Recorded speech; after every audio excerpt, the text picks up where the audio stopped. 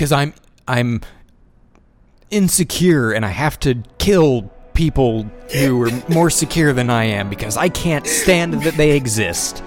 Because I have a very small penis, okay? It's tiny, and I have to kill people because if they know I have my to penis kill is people small. because we don't have jacked up trucks that I can drive yet.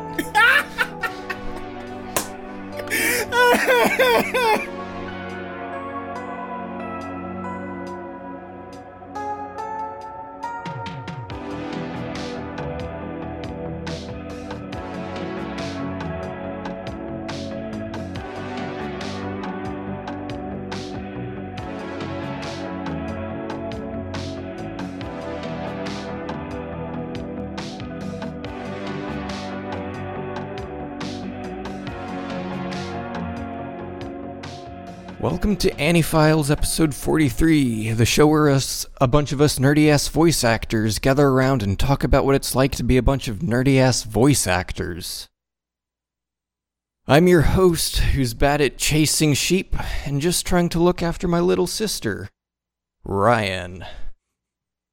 With us today we have my little sister who lost her arms when our village was attacked, Chris. I can still kick really good, though.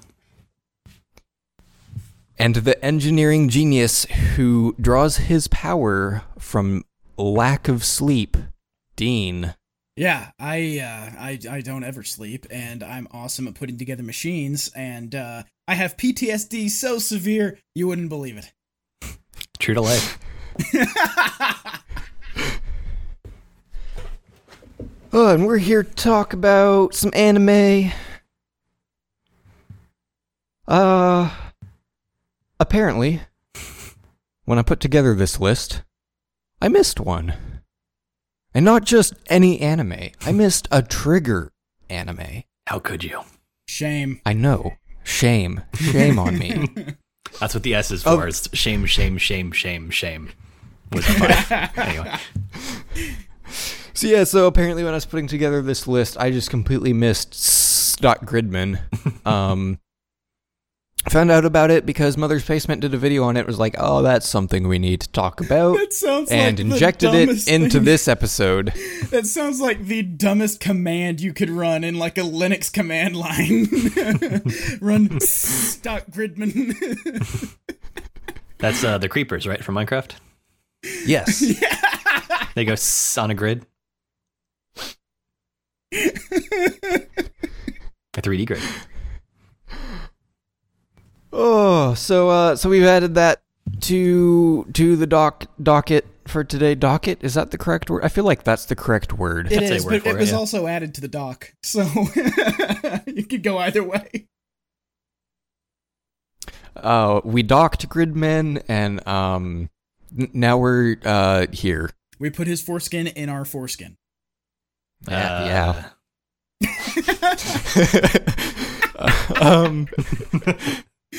That went to a weird place. But before we start talking about anime, Dean, will you play the audio that tells us how we rate the anime that we talk about? Good cue, Ryan. Thank you. Here's how the Annie-Files rating system works. Our hosts and guests have watched the first episode of the shows we're talking about today. Based on only that first episode, we'll answer 5 yes or no questions. Did the premise interest you? Did the production impress you? Did the storytelling impress you? Did you enjoy the first episode? Did the first episode make you interested to see more? The way we interpret the word impress can make the Annie-Files rating system tougher than some. Being decent or merely good won't be enough to stand out, and some of us may have higher standards than others. Each question answered yes earns the show 1 point, adding up to a total between 0 and 5 per host. All of our scores are then combined to derive a cumulative score between 0 and 100%, letting you know at a glance if we collectively liked the show. And now, let's get to our first show. So the first show we have to talk about today is Bloom Into You. Dean, you want to tell us about this one? Yeah, I'll tell you about this show. So this is a show that was made by people who thought it would be a good idea to make this show. And I guess I can't say they were particularly wrong. Move out of the way, Tab. I'm trying to get to my notes. Damn it. Okay. I was trying to vamp, but the tab wouldn't move. Alright, Bloomidio. Okay, so this show, this is about a girl who likes songs and emotions but doesn't have them. She hasn't ever experienced romantic attraction, apparently, and she doesn't understand what it is. And she had a dude who confessed to her at her middle school graduation. By the way, graduations for middle school, even in Japan, this is fucking ridiculous. So she had a dude confess to her at her middle school graduation, and she was like, hold that thought, for months, apparently, and didn't know how to... Yeah, right. I thought it was like 3 months. It was a few, because it went over the summer, and then they went back to school for a little bit before I she feel like actually told him. I think their summers are shorter than ours, though. Their summers are shorter than ours. I think are. they said in the dialogue just like it was a month or something. But I could It be might wrong. have been, but apparently that made him a very serious suitor, as opposed to kind of a total bitch. Like, if I were like, hey, let's go out, and she's like, I'll get back to you in a month, I'd be like, never mind. But apparently that's not the way things go here. Yeah, I was like, if I was that guy at that point, I've just given up. Right. It's like, if she gets back to me, it's gonna be with a no. And like on the off chance she says yes, I don't know that I'm that interested anymore. Right. There's no shortage of semi-attractive chicks when you're in high school. When you're in high school, it's like you're looking around. A stump that is the right shape can be attractive to a high school student. There's no reason to wait around. Anyway, okay, so she doesn't know. She wants to know what love is, and she doesn't. Baby, don't hurt me. So she ends up going around, and she ends up talking to the student council chick because she doesn't know what club she wants to join, and she gets like shanghaied into helping out the student council, set up for shit. So she's thinking about joining the student council, and she's all down for that. Apparently, at some point, I don't know. She witnesses this dude confess to this other chick, and the other chick's like, "Nah, not gonna happen, bruh." And apparently, this happens all the time for her, which is fine. I don't care. And then they move on. Fast forward to, she's not sure how to turn this dude down. So she goes to the chick in the student council and she's like, hey, I saw you turn this dude down, and apparently you do this all the time. So I'd like to know how to turn this dude down. And she's like, I'll help you by standing here and holding your hand and giving you no advice. Just you say whatever comes to mind. And so she calls the guy with the student council chick standing there holding her hand. She calls the guy and she's like, hey, this isn't gonna happen. And he's like, bitch, it's been months. I'm beyond it. Why are you calling me? I haven't talked to you in... Well, to be fair, he called her and he actually said thank you after that. So, I mean, it went a little bit more cordially than that. No, she sent him she sent him a text and was like, hey, I want to talk to you at this time today. So it was like, hey, call me when you have a minute. Right, and so... And so then he calls her. Right, and the conversation went rather cordially. And he didn't ask, what the fuck you calling me a month later for? This is kind of rude, but outside of that, shit. So, anyway, the reason that the student council chick turns everybody down is because nobody's made her heart flutter, which is a good thing. It means you have normal... you don't have arrhythmia. You have a normal heartbeat that pumps at a standard rate. You're fine. Anyway, so apparently she has a heart attack when she's holding this other chick's hand. And she's like, my heart flutters now. And then she wants to, I don't know, have girl sex with her. That's the understanding that I'm left with by the show. And she's like, hey, I'm attracted to you, other girl. And the girl's like, what? And she says, never mind, sorry. And then it moves on. That's the show. I really liked this show. I wanted to a whole like lot. it. I so badly wanted to like it. I couldn't. It's very slice of life.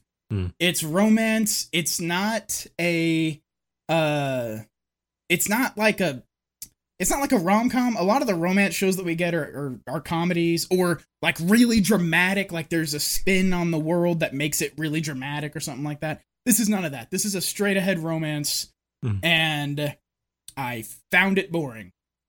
I don't know. I mean, you say it's straight ahead, and yet I felt like it had a very different take on romance than we see in a lot of anime.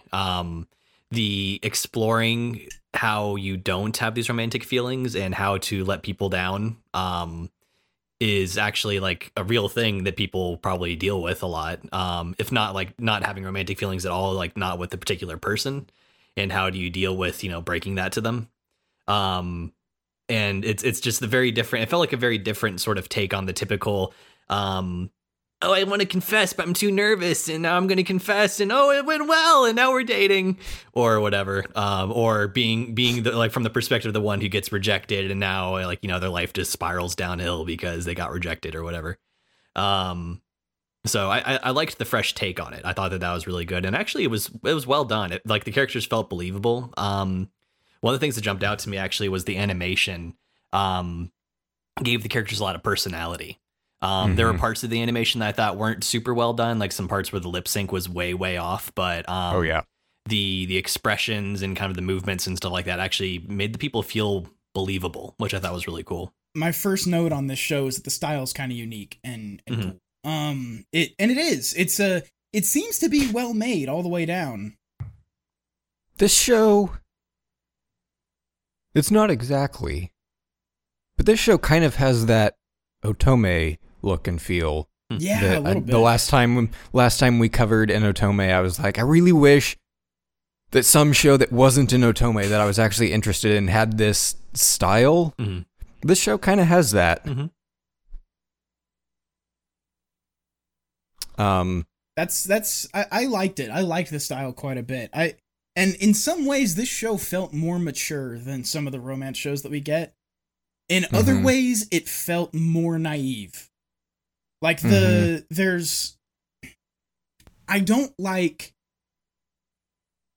know it's part and parcel to the genre, but I don't like the whole, hey, I like you, do what now? Never mind. I don't like that. Yeah. That's an annoying trope to me. It's like, speak like humans. Human beings, when you come out and say something like, hey, I like you, the other human goes, is that the case? And then they respond in a way that is appropriate to how they feel about the situation. They don't do what now? Oh, never mind. I never said that, and I'm going to pretend I never said that. You can't do that. And then things get awkward, and you just like slowly drift apart over time. Right. Or things go well. And it's like, I like you. And it's like, cool, let's go bone in the back of my van. Things sometimes go well. That's going well, yeah. Shit, it is for me. It can also not, that cannot happen. It can still go well, in theory. Yeah, well, I mean, theoretically, but that's boring. Maybe you go see a movie then, and bone in the back of the theater. I'd watch an anime about cute high school girls driving vans. In Japan. Yeah, where the roads are tiny. It's just like there's just like 3 minutes, just single shot uncut of her trying to park her van and like doing like a 9-point turn to try and get into the parking spot. The parking lot at the high school's just chock full of panel vans. I want to see the anime about high school van enthusiasts. Like, that's just like, there's like this little niche club of people who are just like super into vans for some reason. It wasn't an anime, but you can watch Dazed and Confused. There were some deadheads there that had a van. There's a running joke through the whole season about one member of the club who's not into Vans, but is into Vans the shoes. So just like, oh, look at these 6 shoes I got. And they're like, you don't really belong in this club. She joined the wrong club. I love that. That would actually, I would watch the shit out of that. But on the topic of this show, I haven't really talked about it on this podcast because it hasn't been super relevant. But when Dean and I were doing Drinky Files, we'd talk about this all the time and how I kind of identify as like asexual, aromantic, somewhere on there. And so I found the main character of this show like super relatable. I thought the whole you show might. was like, I oh, thought my you feels. Yep, I understand. I get it. I'm sitting here like I know for a fact that Ryan's gonna identify with this MC for that reason alone. And I'm just like, I just couldn't do it because I'm not that way. I have very strong romantic attractions and not just sexual, but I'm like, I just couldn't. That's part of the reason I couldn't get into it. And that's part of the reason I figured you might be able to. Yeah, that was a lot of why I like this show so much. It's just because I found that so relatable. And it's underrepresented. I do know, like, it's not, I do know, that kind of thing isn't represented very often in media anyway.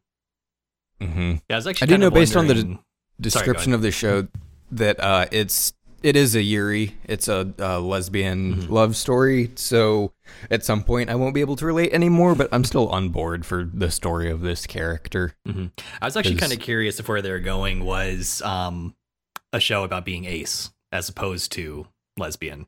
I'm not sure if there would be as big a market for that, but I think it would be super interesting to see that. Yeah, It's possible they could go that route. Because I also know that Yuris are getting weirdly common. Like, we just had Citrus a couple seasons ago. Which I liked quite a bit. I think I'm the only person that stuck with Citrus, but I watched it all. Did you watch it I wouldn't all? say it was. I thought you dropped. Yeah, I wouldn't. No, I finished it. Okay. I wouldn't say it was a super fantastic show. That Citrus felt more like. It felt like Yuri bait, even though it was full Yuri. It was more fetishized. It was a little bit, and it's the whole conceit was a little strange. I don't know why I liked it. I just did. It has everything in it that I hate. It has the tropey, like, we're step siblings, like, thing, and it has all the stuff that makes me want to hate a show, but for some reason I dug it. Couldn't have been the lesbians. Absolutely not.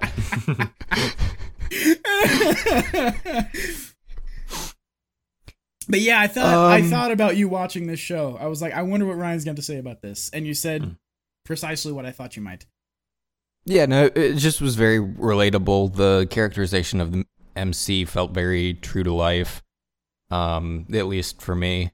That's actually what I was wondering, is how accurate it's going to be. And I think there's a possibility it could end up pissing you off.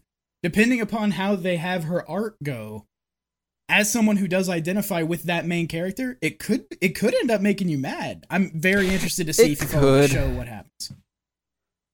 Yeah, spoilers for our ratings later. I do plan on keeping up with this show to see what happens. Since I know going in that it is a romance, I kind of expect at some point that the main character will stop being relatable to me. Right, but there's going to be a turn. So, I don't know. We'll see. Ratings for this show. Dean, you want to start? Look, I found this show kind of boring for me. So the system. All right. Did the scenario interest me? Actually, yes. The conceit of the show I did find kind of interesting. I thought it could definitely be interesting. And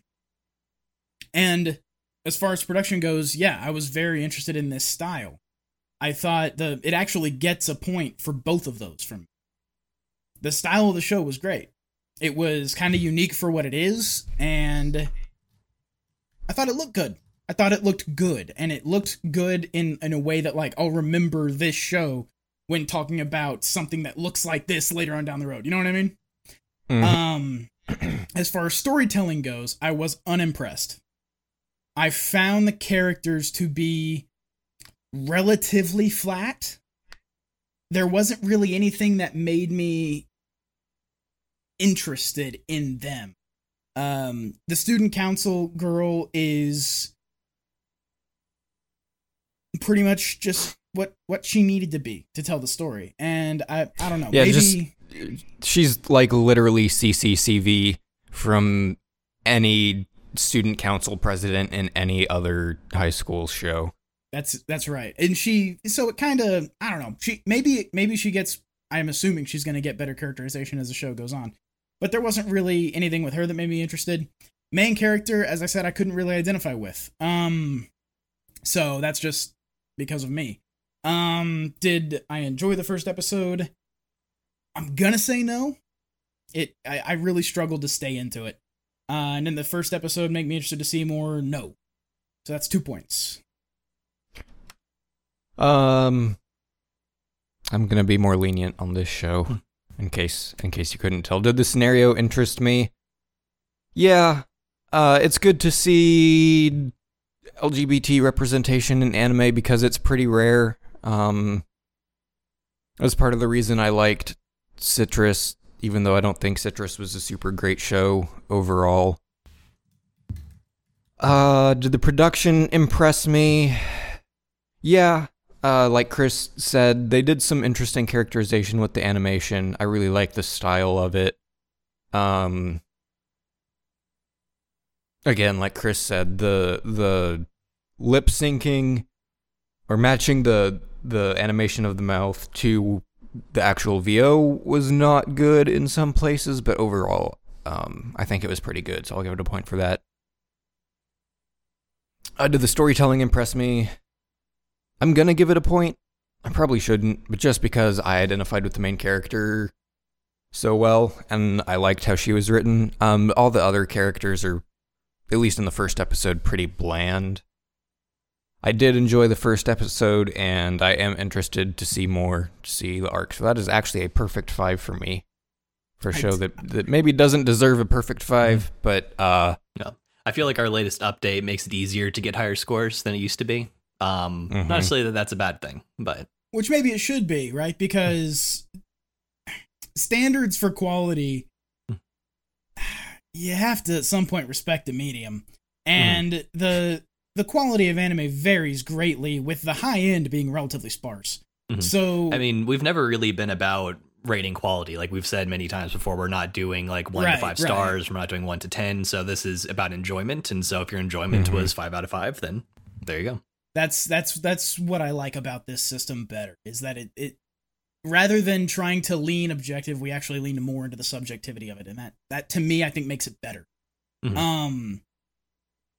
I did want to point out, I think you mentioned Citrus during your thing, and it made me think of something. I think the thing that Citrus had that this didn't is that Citrus had, the characters had a visual personality. One of them is a gal, and the other one is dour and stoic. And you can see it in their dress, you can see it in their attitudes. Their characterization was... It was caricatured, but it made it obvious sort of what their personality was. And I think that's one thing that Citrus had that this show didn't have for me. Sorry to interrupt. Okay. It's Chris's turn. No worries. Yeah, so my ratings, did the premise interest me? I would say not much more than usual, at least not to begin with. I did like that it went in kind of an atypical direction, but I wouldn't say that it's the type of show that would inherently make me interested. But did the production impress me? Like I said, I think it did. And I was kind of going back and forth a little bit while I was watching. It's like, oh, that's really pretty. Ooh, that lip sync. You know, like there were a few scenes where the animation looked like a little bit lazy, kind of like cutting some corners. But I think I was impressed enough that I'm going to go ahead and give it a point there. And I really did like the style. The style was pretty cool. Did the storytelling impress me? Yes, it did, actually. I think that the story they were telling was told well. I thought the characters were interesting. And I think that this is where I'll give it like a little bit of a point for kind of going in an atypical direction. I thought that it was believable, and you know, I could also relate, I thought, to some of just like the discomfort of all of this. So I thought that was really well done. I liked the characters quite a bit. Did I enjoy the first episode? Yeah. Pretty much for those reasons I just said. I thought it was a good watch. Did the first episode make me interested to see more? I think I'm going to give it a no on this one. I think I could see myself still watching it, but it's not really because the first episode is like, oh man, I got to keep watching. It's more that I think it would just continue to be solid if I did. So I'm not going to say yes on that one, but it looks like a 3 overall for me. That brings our total score to a 10, or 66.6 repeating percent. The next show we have to talk about is Gaikotsu Shotenin Honda-san, or Skull-Faced Bookseller Honda-san, which is it's a short. The episodes are 15 minutes, I believe. And split into like 2 little skits. Yeah, and it was split into 2 parts. And it's just about a skeleton who works at a bookstore. And you're like, oh, are people constantly coming up to him asking why he's a skeleton? The answer is no, he's just a skeleton who works at a bookstore, and this is completely normal. Apparently everyone else who works at the bookstore has some quirk too, like one's wearing like a knight helmet and a bunch of other people have other stuff. One dude has a pumpkin one head. Was there pumpkin? There's someone with a paper bag on their head. Those are actually the only 2 gimmicks I remember. Everyone has a gimmick at this bookstore. And it's all head-based gimmicks. Oh, you're right. It was. Mm-hmm. Everyone's normal from the neck down. And this show is kind of just like my adventures at working in a bookstore. It's super chill. And it's just like this guy helping people find the books they want. And there's one really intense scene where he promises to like give the best customer service to his precious customers. And then it goes back to being a normal ass show about someone working in a bookstore. He says on a couple occasions that it's actually like a really stimulating job. it's not boring. It's like it's just a very it really is like slice of life, just with that one visual quirk of him being a skeleton. Really, right. I remember working in retail, and the one time that I was there behind the counter at the bakery section at the Walmart, and I said, I'm going to give the best customer service! Everybody looked at me, and I got called into the office, and, I ended up getting fired for that. So it would be strange, I think, for someone working in retail to have that attitude.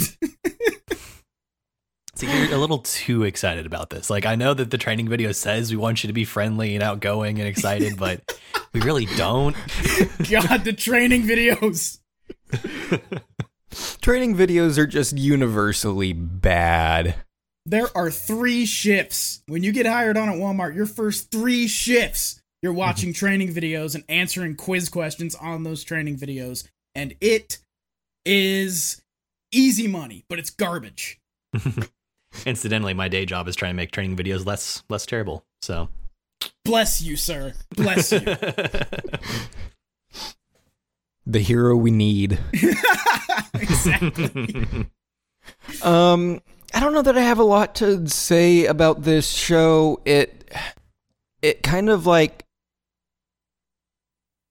each part, so like the first half and then the second half, they have like a gimmick of like, all right, we're talking about these kinds of customers. And so in the first half, it was customers who like have pulled up a book on their phone that they can't find in store, and so they're asking this employee for help finding this particular book. And so that's the gimmick in the first half. And in the second half, it's Fujoshi and girls who are into BL or boys love. A lot of foreign girls too, yeah. Yeah, and a lot of foreign girls. There were a lot of foreign people in this show, because like the very first guy that the very first customer that our main character interacts with is also foreign, but he's not into BL. He's looking for a doujinshi for his daughter. Yeah. Whose age is not made clear.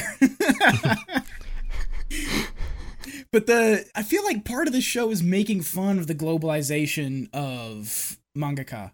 You know what I mean? Like, I feel like it's making fun of the globalization of people who want to make and consume manga.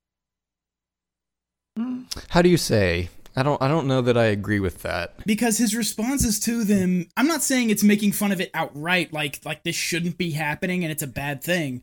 It just felt like because he even mentions, like, this is getting so globalized, it's crazy. But it's more like from that angle of like, this is crazy than this is bad. You know what I mean? Like I read that more as being uncomfortable, because every time that a doujinshi would come up, it was like, oh crap, that's a boys love thing. Like that was pervasive throughout the first 2 episodes. Like most of the conflict arose from him being embarrassed about having to engage on this subject with his customers. And so I think it's more just like if I was working in a bookstore and I was asked to help someone identify like, hey, which of these porn books is the best one? I'm like, this one, I guess. Like this is an uncomfortable situation right now. But it's interesting because that's kind of contrasted through mostly the second half. It's kind of contrasted with the people who like it and are just open about liking it and are totally cool. Just walk up and be like, what's the best book you have that has dudes fucking in it? And it's like, Well, it's interesting too, as he points out that like these people are so much different than like, you know, the mangaka from here that I know. I guess it's like maybe I'd want to clear this up because mangaka creators, right? Yeah, the creators, the person who writes I fucked up the when manga. I said it. Yeah, I think he did say though mangaka specifically, like the people who I make fucked this up when I said from it. here. Yeah. Well, I should have not used that phrase. I actually tried to cover my ass later on in the next sentence. Turn it back, you'll hear it. That's another anime. Yeah, it's I actually did either of you laugh out loud watching this show? Not out loud. Yes. I did too. Well, kind of a chuckle. Yeah. I found it amusing. I also, though, like, I don't know if I would, and I don't think it's meant for repeat watching. I'm not sure if I would find it amusing the second time. I think, honestly, part of it was just that I thought that the skull gimmick was kind of funny. It was. So the entire time this was going on, I was like, is this skull-faced gimmick necessary? Like, would I still be interested in this show without that gimmick? And I don't actually know the answer. Yeah, I think the author was thinking the same thing, because I think they wanted to just make a workplace comedy about working in a bookstore, but people wouldn't care unless there was something to kind of be like, oh, look, it's the guy with the skull face, and so it's yeah, just so not even, even like, it's not even really brought up. Yeah, it's not mentioned at all, except for in like the opening dialogue, which sets it up to be way more important than it actually is in the show. And so it definitely feels like a thing where like some producer somewhere was like, all right, so we'll pick up your manga and we'll publish it, but you need like a gimmick. You need something to draw people in. Like, what if your main character was a skeleton and you talk about the kinds of people who are bookstore clerks, and you're like, but wait, I'm not like that. I'm a skeleton. And the mangaka was like, yeah, I can work that in. That's totally doable. I'm like, great. You sign here. And he's like, all right. Actually the ultimate bookstore clerk, because you're not going to get fingerprints on anything, and you're immune to paper cuts. It's perfect. Actually, so they run through the shtick and then like never pay it off again.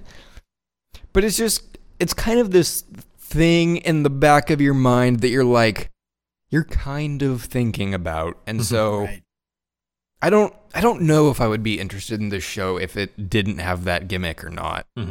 One thing that it does seem to do is that it divorces the show further from reality. So like, if it were just regular, not skeleton characters, like if he were just a regular, skin-faced bookseller, it would feel too like the title weird... calls that out too.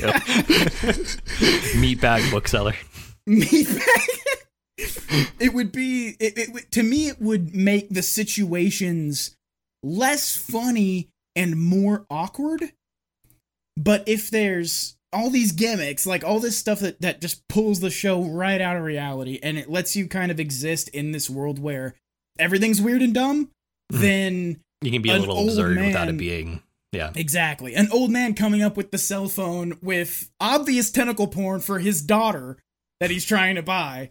And he comes up and he's like, "Help me find this." And that was gay tentacle porn too, wasn't it? yeah, it was.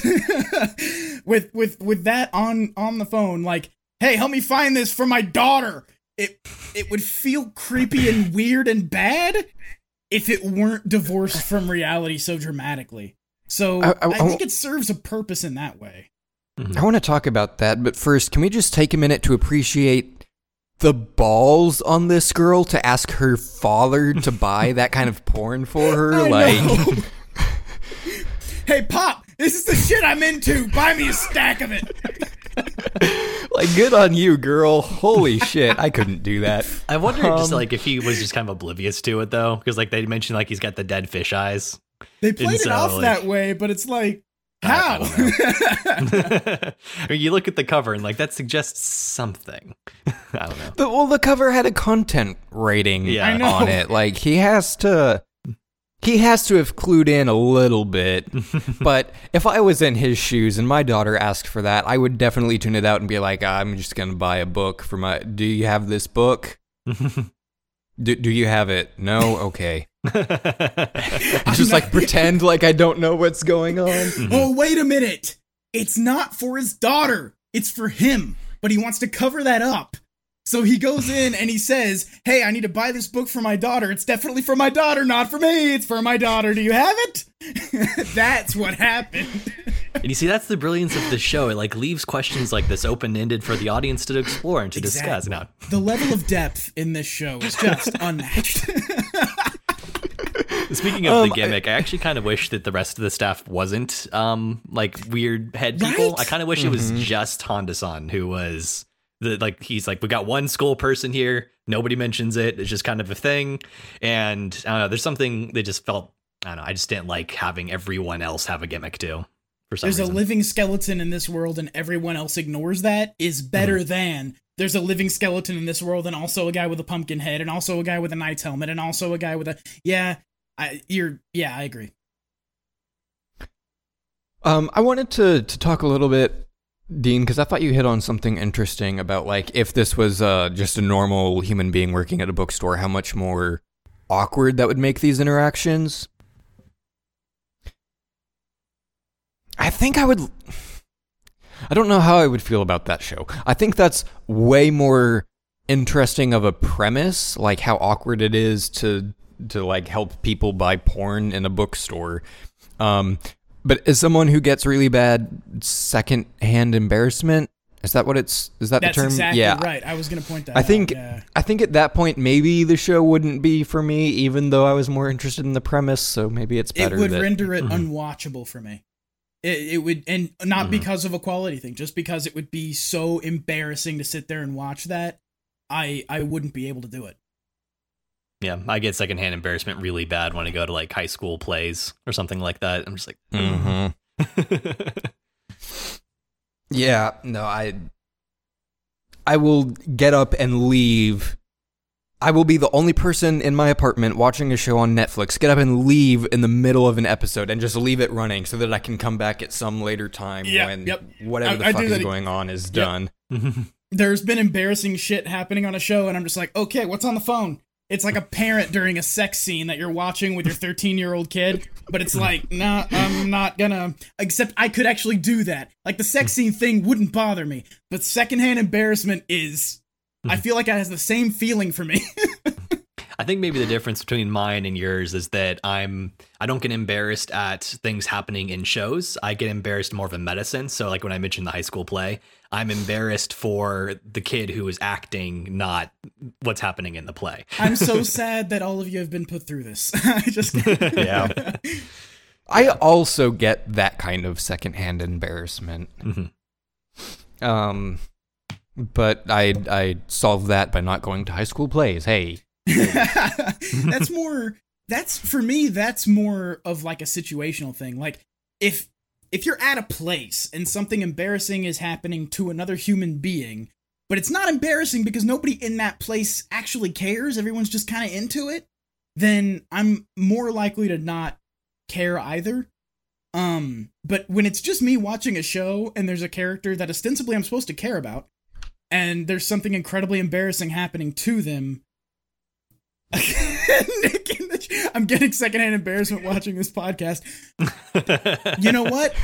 You're an empathetic person. That's good for you. But no, I don't know. I just feel that kind of, I get it really bad from shows like that. Except Citrus didn't do it to me. And it did it to you, Ryan. There was that moment in Citrus where she goes up to make this like big announcement in front of all the kids. And you got really bad secondhand embarrassment out of that, you told me. And oh, like, yeah. Yeah. I didn't. Mm-hmm. I was like, no, this makes sense for the show.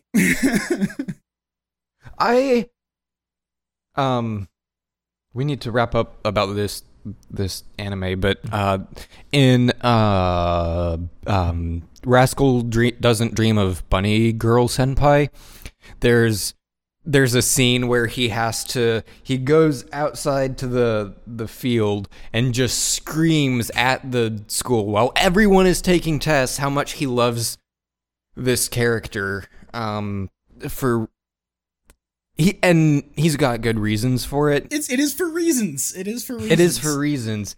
And I was like, I didn't get it real bad then, because he was like, this is going to be really embarrassing, and he clearly understood what he was doing and knew the cost of what he was going to do, and it's the had to do it anyways. Yeah.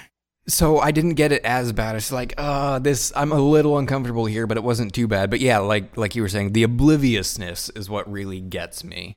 Yeah, you're right. You're right. That is what it is. When someone's embarrassed and they don't know it, it hurts physically. Then it's just cringe. One thing that might be worth mentioning real quick that we haven't really touched on is the style of the show is very sort of motion comic-y.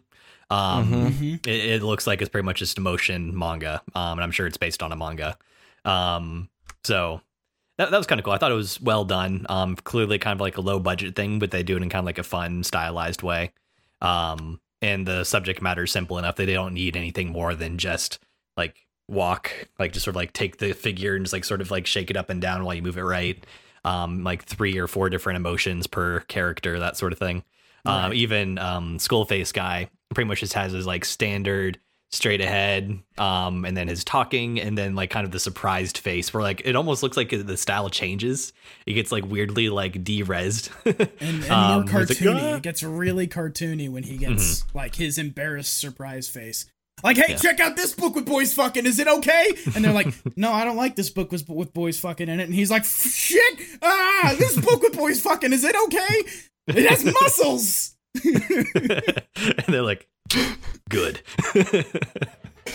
So yeah, I think the one thing that and maybe they did this on purpose to kind of like have thematic episodes, even though the 2 skits were supposed to be like different stories. Right. I kind of wish they had in the first episode not back-to-back BL themed stuff, just because it almost suggests that like this is what the show is about. There's an implication that there's a lot more to it, but I kind of wish there was like they did BL on one and maybe something else on the other, just so it's like, hey, there's more to this than just being awkward about porn. So it's actually probably a good idea that they went with I hadn't thought of this, but it's probably a good idea that they went with Yuri's boys, right? I can't remember. Okay. Yuri is lesbian, Yaoi is gay. It's probably a good thing they went with Yaoi and BL stuff, because the kinds of characters that you would have to draw for it would just be a bunch of big neck-bearded dudes. Like, that would just be your thing. Among them, by the way, but yeah, it would just be, it would have to be, like, the kind of character models you would draw. You couldn't have any, like, ostensibly attractive chicks who are looking for these books that embarrass our main character. It would just be a bunch of, like, big dudes with, like, curly ponytails. Look, I really need Magical Girl Susie. I need the next book in the series right now. Give me all of them. Do you have it? Magical Girl Susie, by the way. because I just couldn't come up with a Japanese sounding name. Hey, it's all about that globalization. It's like it's becoming more popular overseas, and so they're being inclusive. They're bringing in a foreign magical girl. The English accents in this show made me laugh. It's Japanese voice actors doing English accents, and I don't know, there was something about that was just funny to me, because in the context of the show, they should have their accent. It should be like American English coming out of this dude. But instead, it's Japanese accented English, and that made me laugh. So incidentally, at least with words that have been basically like English words that are being said in Japanese, they actually tend to go with British pronunciations. So like instead of having like a hard R at the end of a word, they'll have like an ah sound instead. This is an example. Now, of course, when they're speaking English, that might be a different story, but I could see how if you're saying English words in Japanese enough, your tendency was going to be to say those words with that kind of slant. Right. Mm-hmm. Yep. I thought it was fun. How long have we been talking about this show? 20 minutes, 12 seconds. The entirety of the time we have to talk about it. So we've been talking about this show for longer than the show was. Yeah. Well, we did divert a little bit, so. Didn't hate it, thought it was funny. Scores for this show. Did the scenario interest me? Actually, no. I thought it was kind of a dumb gimmick, just premise-wise, and I wasn't super interested. But that being said, did the production impress me? Yeah. Not so much in like the quality of the animation or anything, because we talked about how it's kind of motion comic-y. Although I thought they did that to really good effect. The style was good. Did the storytelling impress me? Yes, I actually was pretty interested in what was happening, in spite of not being interested in the scenario initially. Did I enjoy the first episode? Yes. Did the first episode make me want to see more? Yes, which brings it to a 4 for me. Chris, what are your ratings? So the premise, I think I will say, did interest me because I actually got a sneak peek of the show. Someone reposted one of the scenes on Twitter, and so I saw that, and I was like, okay, this is kind of funny. Like, it's basically just, bookstore, slice of work with this skeleton, and no one seems to be noticing these as skeleton. Okay, I'm kind of into this idea. Production, so yeah, the premise did interest me. The production, I will say,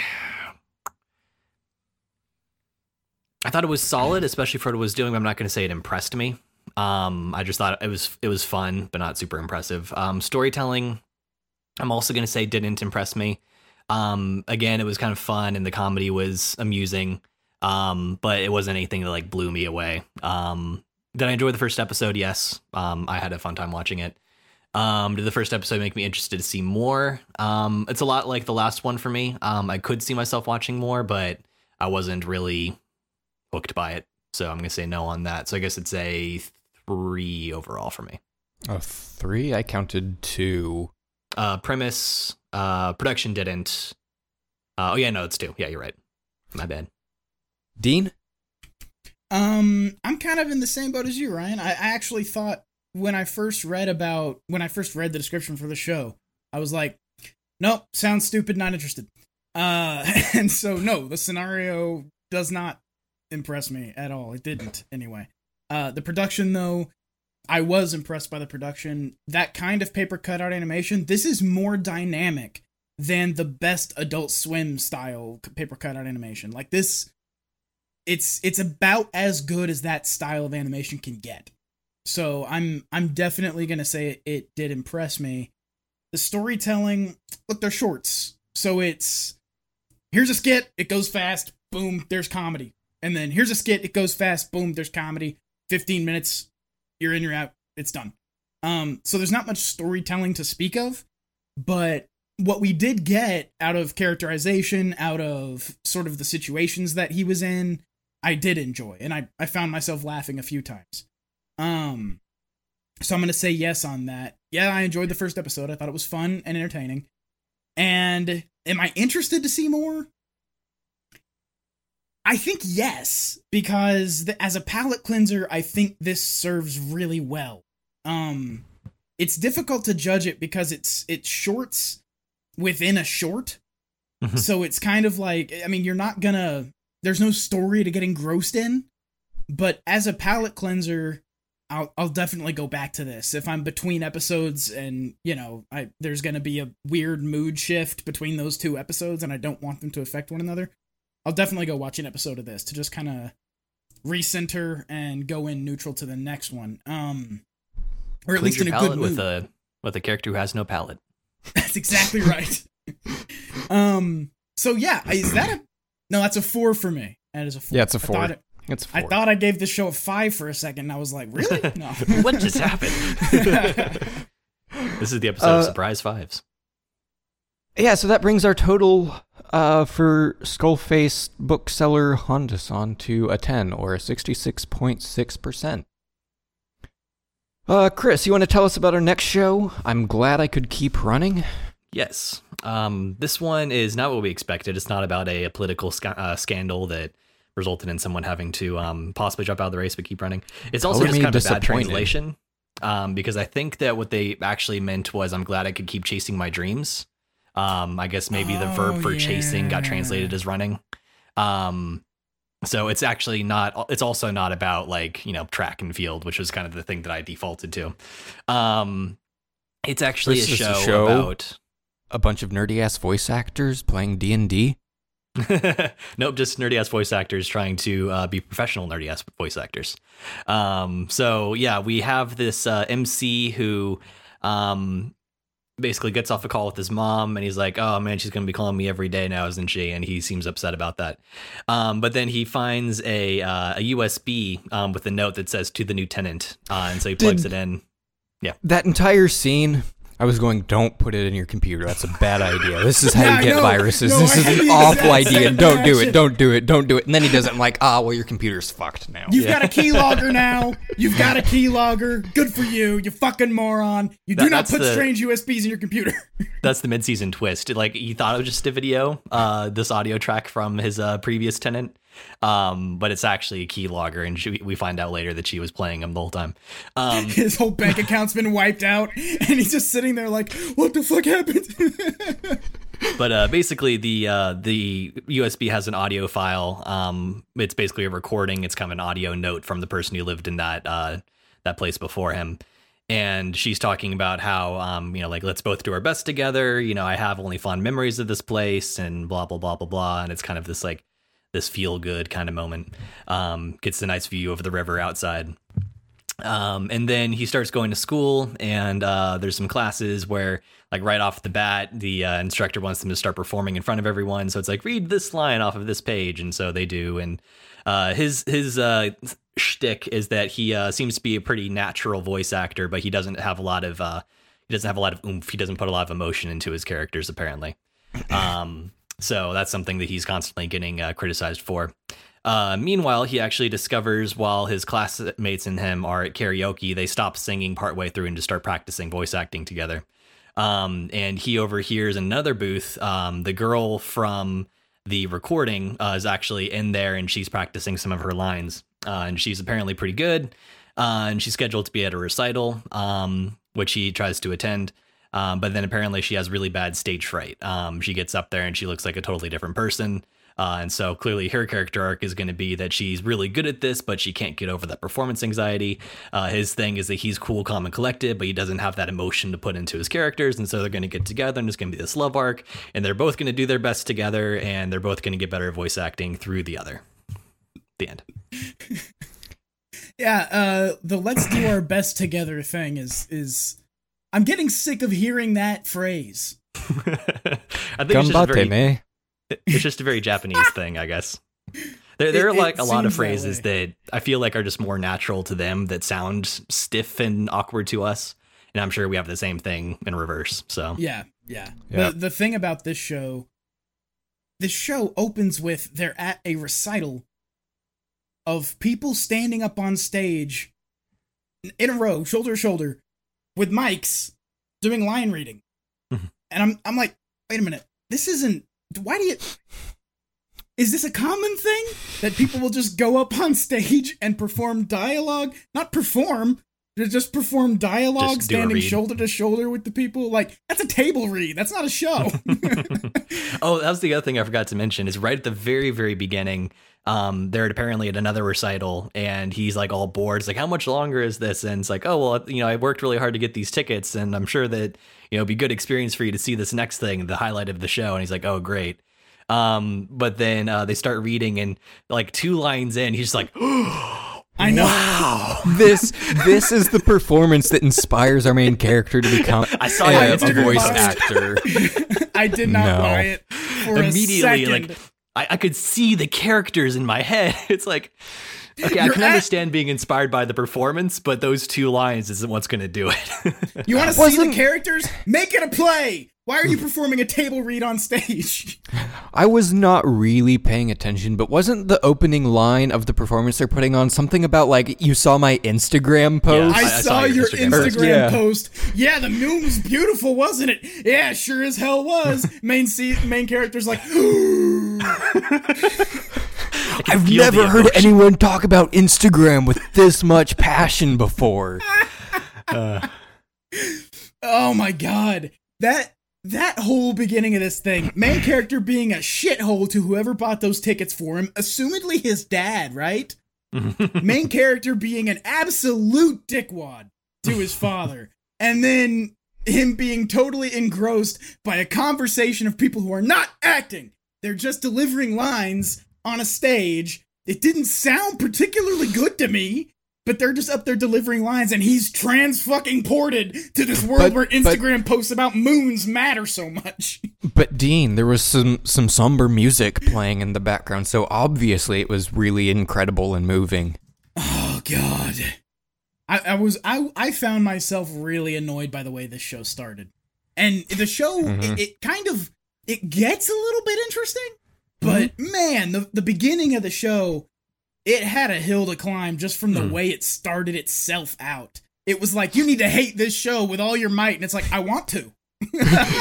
Like, all right, you've succeeded. I hate it. And they're like, okay, but now love this show. And like, okay, you've succeeded. Yeah, like I was actually kind of into this. First of all, I liked that in comparison to, or I should say in contrast to one of the shows we talked about last week or last episode. How it's a short done right. It's just telling a story at the correct pace and for half the time, not even in half the time. It was just like, it was paced like a normal anime. And I was kind of surprised when it ended. It's like, oh, okay, it's just a 15-minute episode because it didn't feel like a short in that way, which I thought was really well done. Yeah. And then, yeah, like just because I've done some, voice work on a sort of semi-professional level, I mean, technically professional, but not like because I like went out and auditioned for it, but like, being in reading and voice acting and like kind of having an interest in that art, like I was into it. It was cool. And it was kind of interesting to see too. I felt like it was kind of a believable, I've said this about another show today, I guess.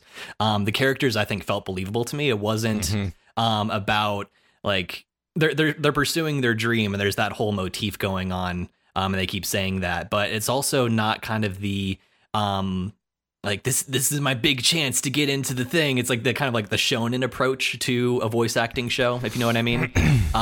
Or even like the I've only got one shot. If I don't nail this small audition to get into this college, I can never be a voice actor. My knees are weak and my arms are heavy. Mom spaghetti. But no, it was like they're already in college, so it's not like that's a huge risk. Now, obviously, like there's still some struggles that can come with that, and we see that with MC2, who we get introduced to near the end.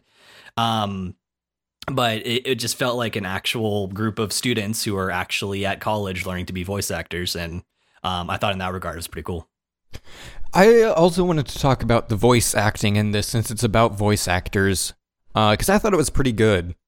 Like, the voice acting through the normal parts of the show is normal. It's pretty good voice acting. It's believable. And then when they're students in their voice acting classes, for the most part, they do the things they're supposed to be doing. The guy who's like too into his lines, a little too enthusiastic so that it's no longer believable, delivers that really well. And the other guy who I forget what he's doing wrong, but I was like, yeah, I definitely, the voice actor nailed that. The one that I kind of have a problem with is the guy who they were like, your voice acting is really natural, you just need to lean into the characters a little more, I felt was actually a little too deadpan. Yeah, he felt wooden, right? Yeah. But otherwise, I thought it was all really well done. I thought the bad voice acting in where it was supposed to be bad was convincingly bad. Like, it wasn't nauseating, kind of the way that in shows where people are supposed to be a bad singer, but not like a shit tier, like don't open your mouth ever again singer. Just kind of like an uncomfortable level of like, oh, you're like really close to being good, but you're not, and that just makes it that much more like. Well, one of the things that they tend to do in scenes like that in a lot of media is that the person who's doing it is a professional and they don't know how to be bad. And so their bad is just gut-wrenchingly terrible. And that wasn't the case in this show. In this show, it was like their bad was like off the mark. It wasn't. I thought it was done very well. Another thing they did to make the bad voice acting sound bad is they made the bad voice acting sound like it was red, which I thought was a really good way. Oh yeah, like to show that these people are beginners and haven't quite nailed it yet. Yeah. And they just haven't had time to memorize the lines too, and I felt that in the thing, like for a show about voice acting, the worst thing they could have done was fuck that up, and they didn't. So I'm happy. In fact, I would say they nailed it. Right. And I think the other thing that I really liked too about that one scene that we mentioned where they're reading on the first day of class, if this was another type of show, again, kind of that shonen approach, I feel like they would have like really hyper dramatized that whole sequence, and like he's just super anxious about like, oh crap, he called on the line that I didn't get a chance to read. Like he mentioned that, and it was something that was playing into his nervousness potentially, but I think that was more to provide context for when other people are like, oh wow, this guy's like, this guy's made of steel, he's like super cool, calm and collected. We believe that now because of the awkward situation, but it's not like played up like, oh crap, I'm panicking now and I messed up, and the teacher like berates him, and now he's like, oh my god, I'm never gonna be a voice actor. They didn't do like wiggly black and purple background with like big dead eyes, just like I didn't get a chance to read that line yet. He's just like, I'm just gonna read the line. They read the line, and then there was feedback, and it just went on. It was just like a normal college class. It's like, okay, cool. I actually dug that too. They had a lot of opportunities to over dramatize it, and they didn't. I don't know what it says about us and our expectations and the general quality of anime that was a thing we were expecting. I know. We're like, we're glad that they didn't do this really bad, stupid trope. Well, this is like season 5 for us. So, I mean, we've had 5 seasons of most of the shows we've talked about being like sub 50. So, exactly. Yeah. But that's the thing. Like, I was happy about that. And they did do moments where they kind of have like dramatic visual nervousness, especially on the girl who we meet later in the episode. When she's scared to go up on stage, she has like big wide eyes, and she's like, "Fuck, I don't know if I can do this. Jesus, I can't. No, this is not fucking okay. I don't want to be here." Hand shaking. Right, but it was believable. It wasn't like just like that. It wasn't like shonenized. Like, what am I gonna do? It was just a realistic nervousness, and that's something that subtlety.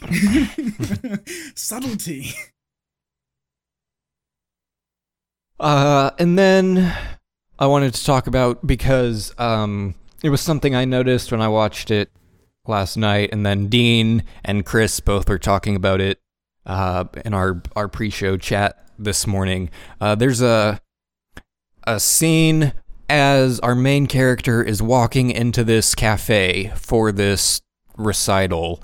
that has some fucking incredible background music as I slam my keyboard because I am that into the music in this show. It was so fucking good. Smash that motherfucking play button. This scene pulled me out of the show in a good way. I have the music queued up.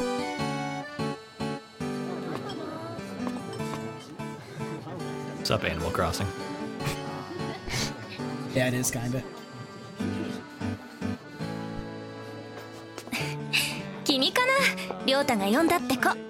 Man, that is just, it's so atmospheric and good.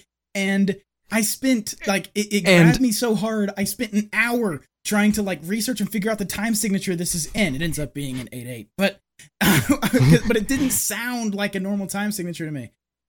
Nick, if you're still in chat, please confirm. Yeah, please confirm that, because I was sitting there for an hour and it's like 4/4 just doesn't fit this. And yeah, so I was like using the metronome on my phone and like all this other stuff trying to figure out what the time signature is. I think it's 8/8. I'm 90% sure it's 8/8 at this point. And I guarantee whatever kind of cafe you're picturing in your head based on that music is really close to the cafe that is actually animated. It's the Animal Crossing cafe. Like I said, it's straight up Animal Crossing. This is actually just really? secretly but I mean, it does look a lot like Brewster's Cafe from the Animal Crossing series. So I loved it, and it's the kind of thing where you can be pulled out of a show for two reasons. You can be pulled out of a show because something was so bad you lost all believability, or you can be pulled out of a show because something was so good you have to recognize how good it is on a production level.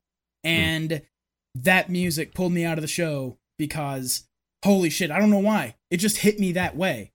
And so I'm sitting there, I listened to this section over and over and over and over again, rewinding on the Roku, and listening again, and rewinding and listening again, and trying to figure out the times. And then there's one point later on, it's covered up by dialogue, and I wish it wasn't, because there's one point where there's little chimes. There's little chimes that are in there, and I heard that, and I was like, that's actually what cracked the time thing, because I was sitting there, and I'm like trying to listen, the chimes come in, it's like, the chimes are on time, I can do the time, and that's the time, and it ended up, it was a lot of fun, and music that you can dig into is a lot of fun for me.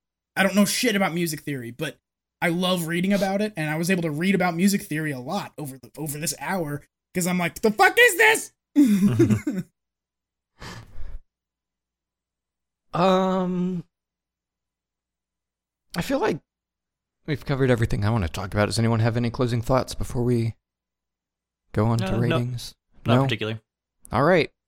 Then, Chris, what are your ratings for this show? So did the premise interest me? Yes. Like I said, I'm interested in the art of voice acting, and so I was kind of down with the show about voice acting. Despite the fact that the opening scene, like, kind of was like, again, like you guys said, it's like, it's making me want to not like the show, and they're like, okay, cool, the show was good. So they got off to a bumpy start, but I thought it was solid overall. Did the production impress me? Actually, yeah, I really liked the visual style. I thought the music was good. The kind of just tone and atmosphere of everything, I think, was well done. The one thing that maybe I wasn't a huge fan of is both the OP and the ED are all about, like, follow your dreams. It was just like a little too happy-go-lucky. And so, but overall, I think the production did impress me. And then the storytelling, yes, did impress me for the same reasons we've already talked about. There was nice subtlety there. The characters were cool and believable. It wasn't like hyper dramatic, but it's not a show about being hyper dramatic outside of the drama. If that makes sense. They are being dramatic, but not in dramatic, but sense. Not overly dramatic. Yes, they're being believable drama. It's subtle drama. It's dramaturgy. It feels humor. It feels human. Yeah, it feels like real human drama.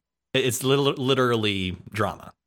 Like, literally. But not like soap opera drama where it's like slow pan in on the face, violins slowly crank up. No, it's real humans with real human problems. Yep. So did I enjoy the first episode? Yes, I did. Did the first episode make me be interested to see more? I'm going to say no on this one. I think I might even continue it. I could see myself continuing to watch it. But I kind of felt like I sort of gave my prediction for the story arc at the end of my synopsis. And so I kind of feel like I know what the show is and what it's going to be. and I'm not sure that I feel all that compelled to keep watching. So no on that one, but a 4 out of 5 overall for me. Dean? I am in the exact same boat. I actually didn't know this show was about voice acting. And once we got past that horrible opening, once we got past that, and it's like, this is a show about people learning how to voice act. I'm like, oh, cool. I like that. I like voice acting. Voice acting something that, like, I like knowing the voices in the cartoons and stuff that I watch and things like that. And, you know, that I know that voice is one of the greatest documentaries ever made. And so I was totally down for it. The production was impressive, mostly because of what we talked about earlier with the voice actors in the show, like the on a meta level, the voice actors knowing how to do things convincingly, and the voice actors voice acting right when they're playing these voice actors in the show. That's like I said, that's the one thing they could have fucked up and it ruined the whole show, and it didn't. They did a perfect job. The storytelling did impress me. I liked the arc of the episode, even after that horrible beginning. I kind of liked where it went. And yeah, I totally enjoyed the first episode. I did not regret watching it, and I'm sitting here like, yeah, this is cool. And just like Chris, I could see myself watching this. I don't know that I want to. You know what I mean? Like, I could totally see myself being in the mood for this and just firing it up and watching a few episodes. But it's not something that I'm fascinated by, and just like you said, Chris, I feel like there aren't really any surprises to be had here. So I'm not going to give it a point for that, but overall the 4 for the show. I agree with everything you said, except that I am interested to see more. I don't expect this show to surprise me, but I kind of am interested in seeing on a meta level what it's like to be a voice actor. Mm-hmm. That interests me, and cool. So it's a perfect 5 for me. Awesome. Yeah, I'm interested to see that too a little bit. Is like, because it's a voice acted medium and a show about voice acting. It would be like if community college students made the show Community, but good. Like, because community college students would not be capable of making Community. That's okay, I was So are you saying Community's not good? I was about to pick a fight. No, Community's too good for a community college student to make, at least not one that's incredibly innately talented. But it feels like you could learn something about the industry watching this show, it feels like. And that's the one thing that I'm kind of hooked in for. I don't care about the love story, and I don't care about them getting over their fears. I'm more interested in like the little things about the industry that you could pick up watching. And in that sense, it kind of then makes sense as a short, because it's going to be something you're not putting a huge investment in. You're interested in for, like, not to see what happens in the story, but more just to kind of see how things play out, and in a less kind of cost or time costly way. Yep. Yeah. So that brings our total for this show to a 13, or an 86.6 repeating percent. That is our highest score so far. That's, I think, one of the highest scores the show's been able to hit so far. I don't know if this is the highest score, but... No, it's not. But yeah, no, it's definitely the highest of the season so far. The next show we have to talk about... Do we want to take a short break beforehand? All right. We'll be right back.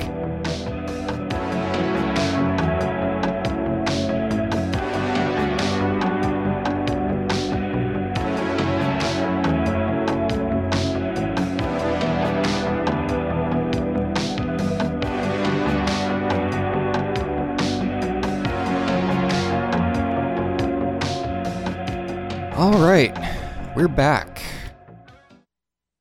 And we are going to talk about... Hello, OBS, please change scenes. Thank you. Okay. Now we're back. I'll learn how to work OBS eventually. No, I won't. We are here to talk about Juanyon Sword, Lights of the Bleak? Lights of the Bleak. Dean, you want to tell us about this show? Well, if you've ever been a preteen or early teenage girl with no arms, you're really gonna identify with this show. There's a... They exist. They do exist. We have a world in which there is an empire. This empire found access to technology. And this technology is a mystery to me and probably the show. And they make these big...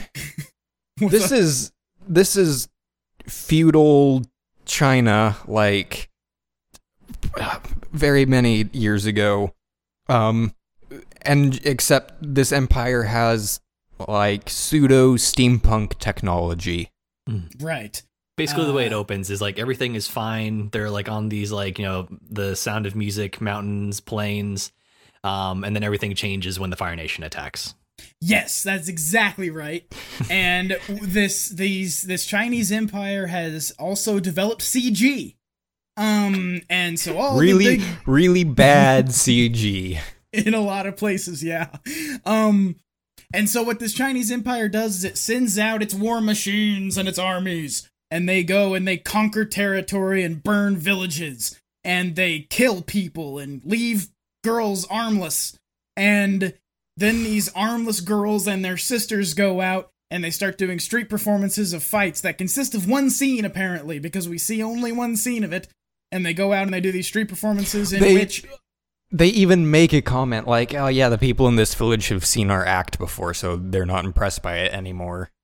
Right. And so they go and they do this scene in which the armless girl fights with a spear and has fake arms, and then she knocks the fake arms off, and then she spins around and catches a sword in her toes and holds it up to her sister's throat, and that's the act.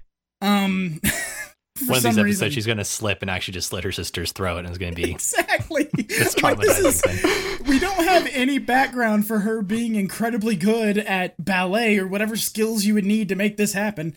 But in any case, we have that story. That's our, is it the A story or the B story? I think it's probably the A story. And then we have our B story, which is a slave boy who works in the slave mines, making machines for the chief guy who builds shit. Engineer. That's the word. And so he's working in the slave mines, and they're moving the stuff, and a bunch of slaves get crushed gratuitously. And I guess that's to make it clear that they're slaves, as if the word slave didn't make that clear enough. But I suppose maybe they need to make it clear, because apparently this slave boy lives in the same palace as the fucking empress. Anyway, so he's in this room, and he's making this little toy sheep, and it crawls around like a dumb Furby, and it runs into this little girl, and this little girl's like, "Hey, what's this dumb fucking thing you made, you dumbass?" And he's like, it's a toy I made. I don't sleep, also. And she's like, "Okay, so what do we... I like this toy that you made. How did you get in my house? You're a slave. You shouldn't be near." Anyway, so she's like, "So here's this cool toy, dude. I like it. Let's be buddies." And so then they're buddies. And he's like, "I don't know. I'm a little old to have a buddy." And she goes, "Okay, maybe I'll just be your little sister." And it's like, hold on, anime. Hold on. This could split off into two directions. No. Luckily, we all know where this ends up. Right. Luckily, it goes the direction that's the good direction. And they don't fuck. end up...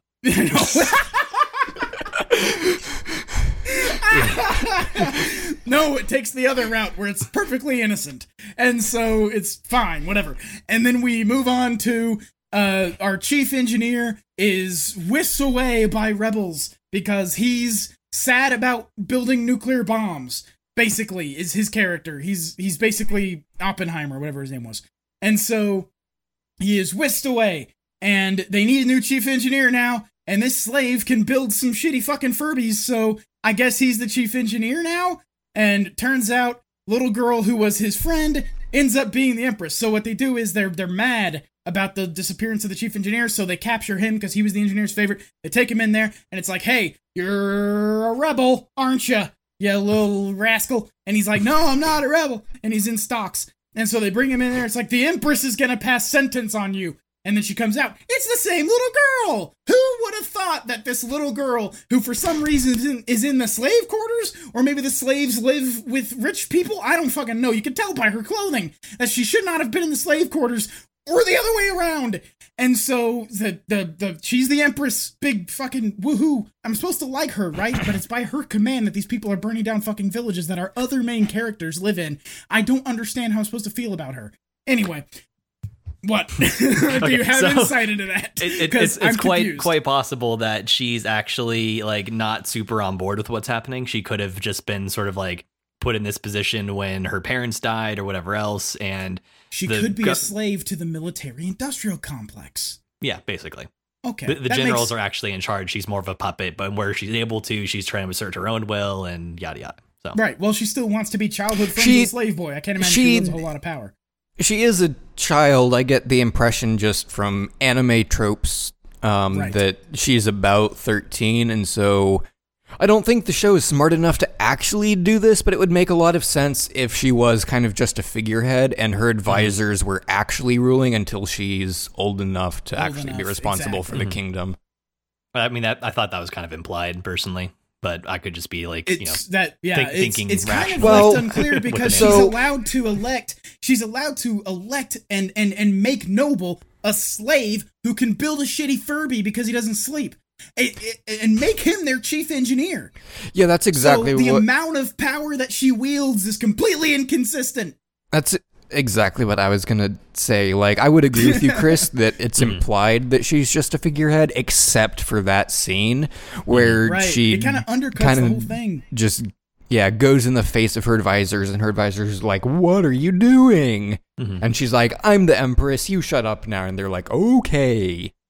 If she has that level of control over who gets elected to be effectively their military R&D head, if she has that much control over it, then, because I had the same thought the whole when she first came out, I was like, oh, so the military runs things in the background, right? This is what's happening. And then she's like, no, the guy who's going to build all of our weapons is going to be this guy. And it's like, why do you get to make that decision?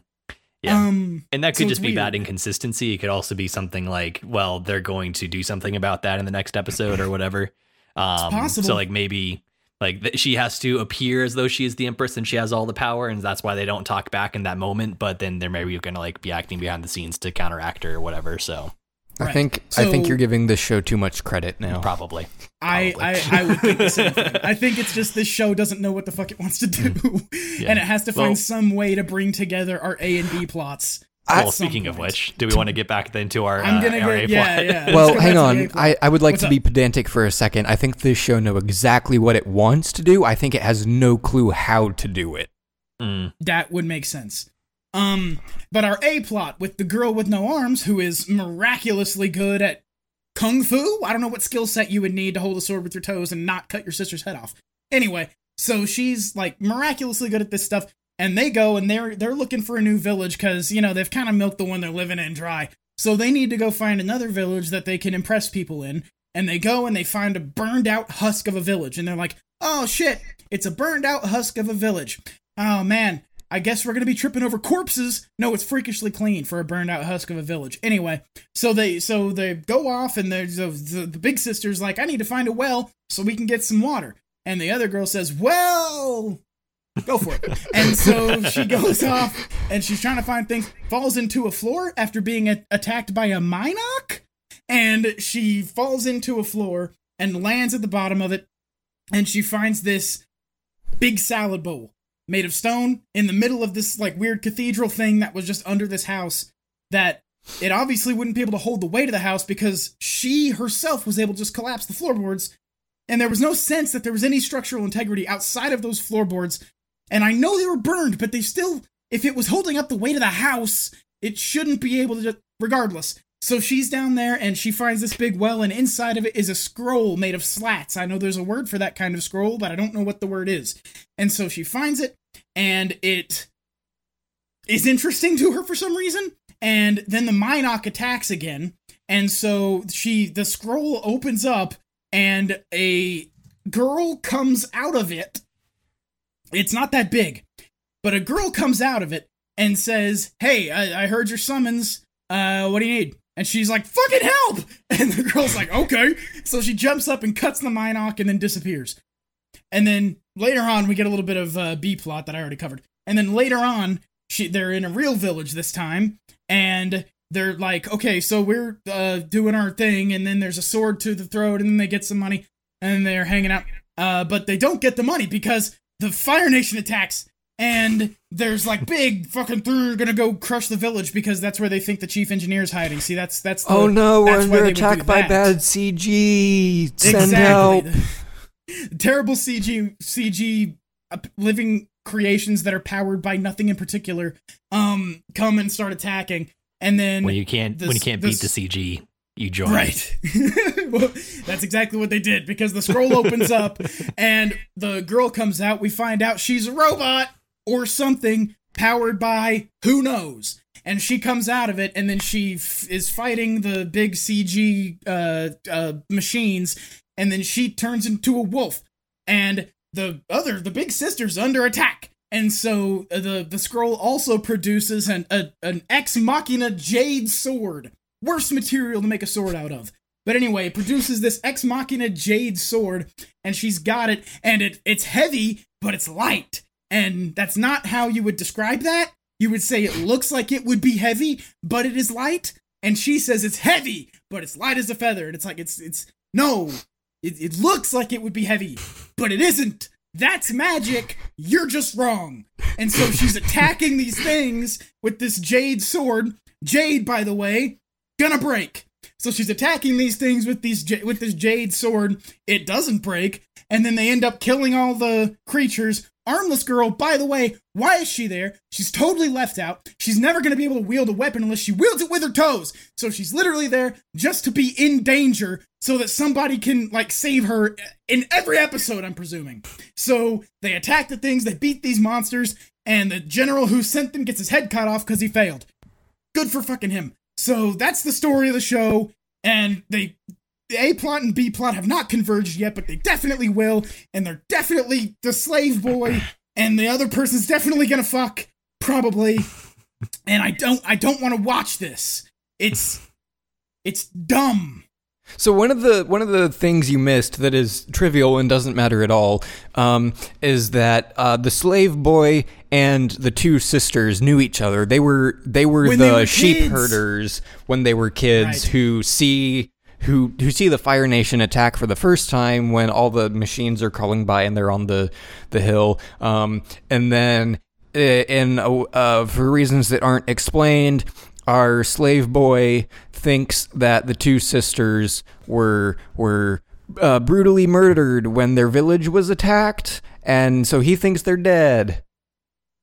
Yeah, and the weird thing about it is they were watching the Fire Nation attack from up on this hill, and it's headed toward their village to attack, presumably, and they went back to the village?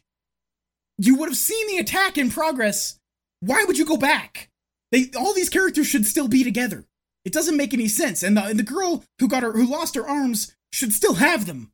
And she should still be, because she still has her arms and can wield a weapon of any kind, she should still be useful to think. Actually, one thing I think they're going to do is they have these fake arms, and the fake arms, the technology of the fake arms looks miraculously like the technology of the robot girl, who, by the way, turns into a wolf at one point. Apparently she's a fucking GoBot, Transformer ass. And so what I think they're going to end up doing is infusing those fake arms with whatever magic powers Robot Girl, so she has real arms now, but they're wooden. I think that's going to be the totally fucking predictable thing that this dumbass show does. I also like how this is going to go. I also like how when Robot Girl transforms, the place on her body that transforms first is her ass. So we just get a close-up of her ass as it, like, opens up in this horrifying way. And then we move on to the rest of her transforming. It's this beautiful full-screen shot of an ass that's presumably made of wood, and it separates in the most horrifying way. That'll teach you to appreciate fan service. Oh God, it was so bad. But yeah, this show's dumb and I hate it. Yeah, no, it's bad. This show, so, like, I ragged on the CG a lot, and the CG for The mechs isn't horrible, actually. No, yeah, I didn't think so. It's Right. It stands out a little bit, but compared to some other things we've seen, they do a pretty good job blending it in. The movement looks really unnatural, but Right. otherwise it's fine. But then Too many frames. It's rendered with too much. It's rendered with too much fidelity. It's not. It doesn't match the rest of the show. And then, so the skit that our two main characters do, the two sisters, is actually some pretty competent fight animation, all hand drawn, and it looks pretty good. And then when our main sister draws the sword out of the scroll, she is just replaced with like the worst CG you have ever seen, out of like a 5-minute CG short like that cat thing we watched however many seasons ago. Holding an Ex Machina jade sword apparently makes you look like a rubber band. And then the fight animation goes to shit, and people are like floating and flying, and none of the physics make sense. All of the logic is immediately gone. Yeah, and the other thing that happened in that fight scene too, like, is one of the things that stood out to me, kind of like the moment that kind of cemented how absurd all this was when she and Wolf Robot Girl like kind of like land after flying around and using the magical powers, looking very comfortable with what they just done. It's like, okay, so I can understand you being a competent fighter because of your upbringing, your training, and whatever else, but you seem weirdly calm and like I definitely know what I'm doing after drawing the sword and now being able to fly around like a crazy person.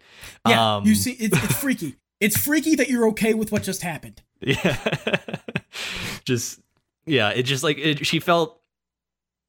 There's just like no acknowledgement of the learning curve of going from being normal person with competence to being now magical girl. Not actually magical girl, but after the threat is gone, the robot hangs out for a little bit to talk, okay?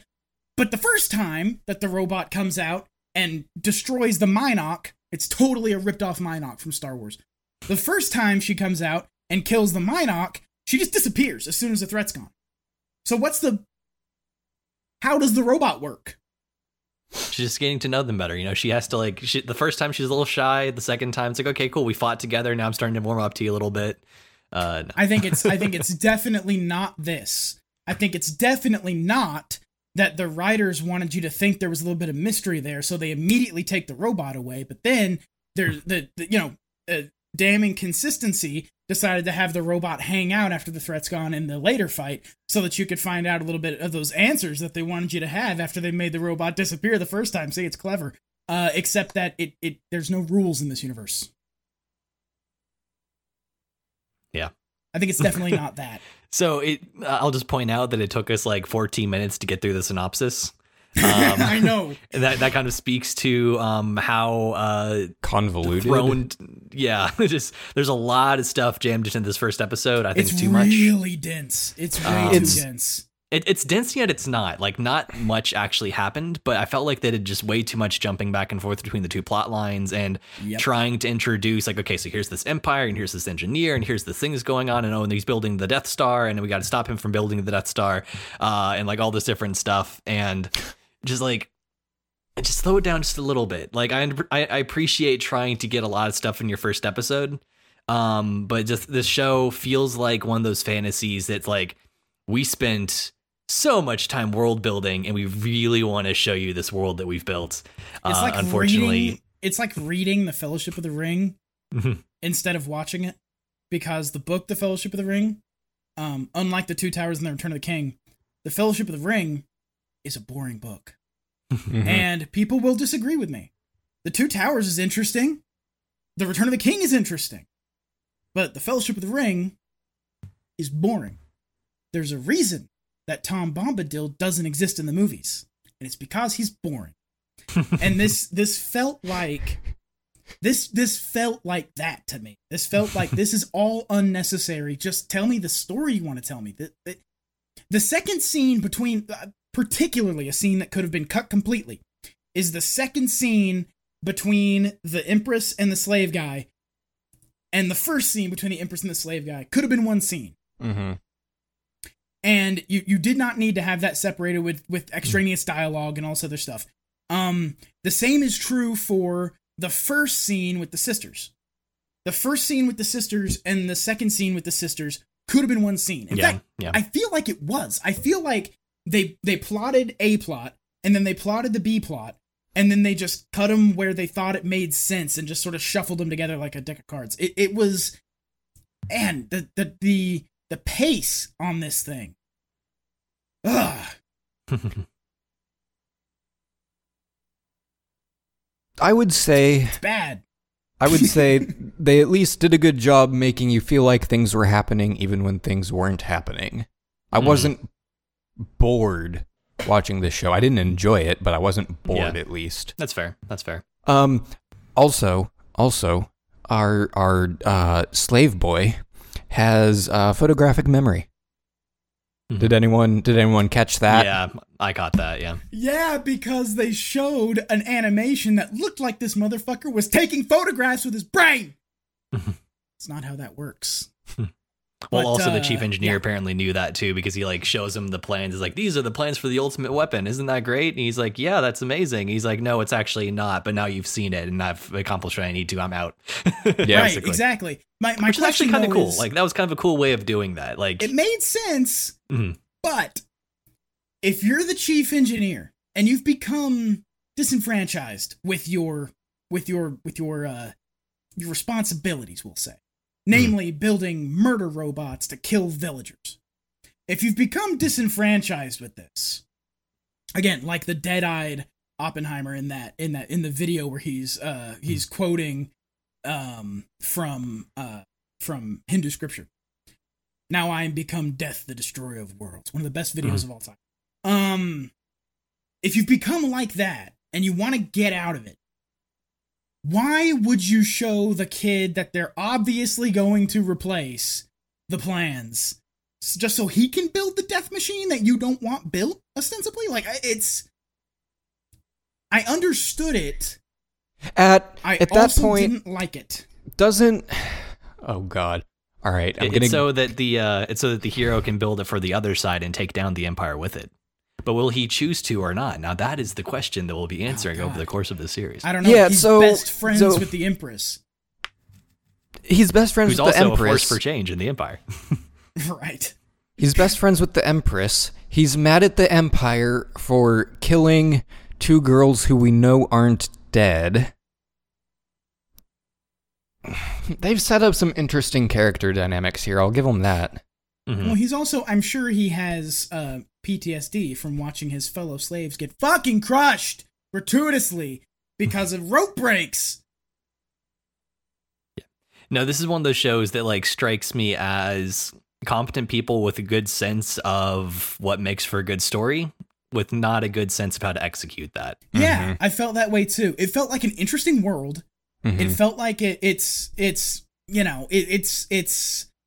feudal China with mechs. Fine. I mean, you can make that cool, and it ostensibly is, from the get-go. And you have an A plot and a B plot, which isn't particularly common in anime, especially for them to be as separated as they are.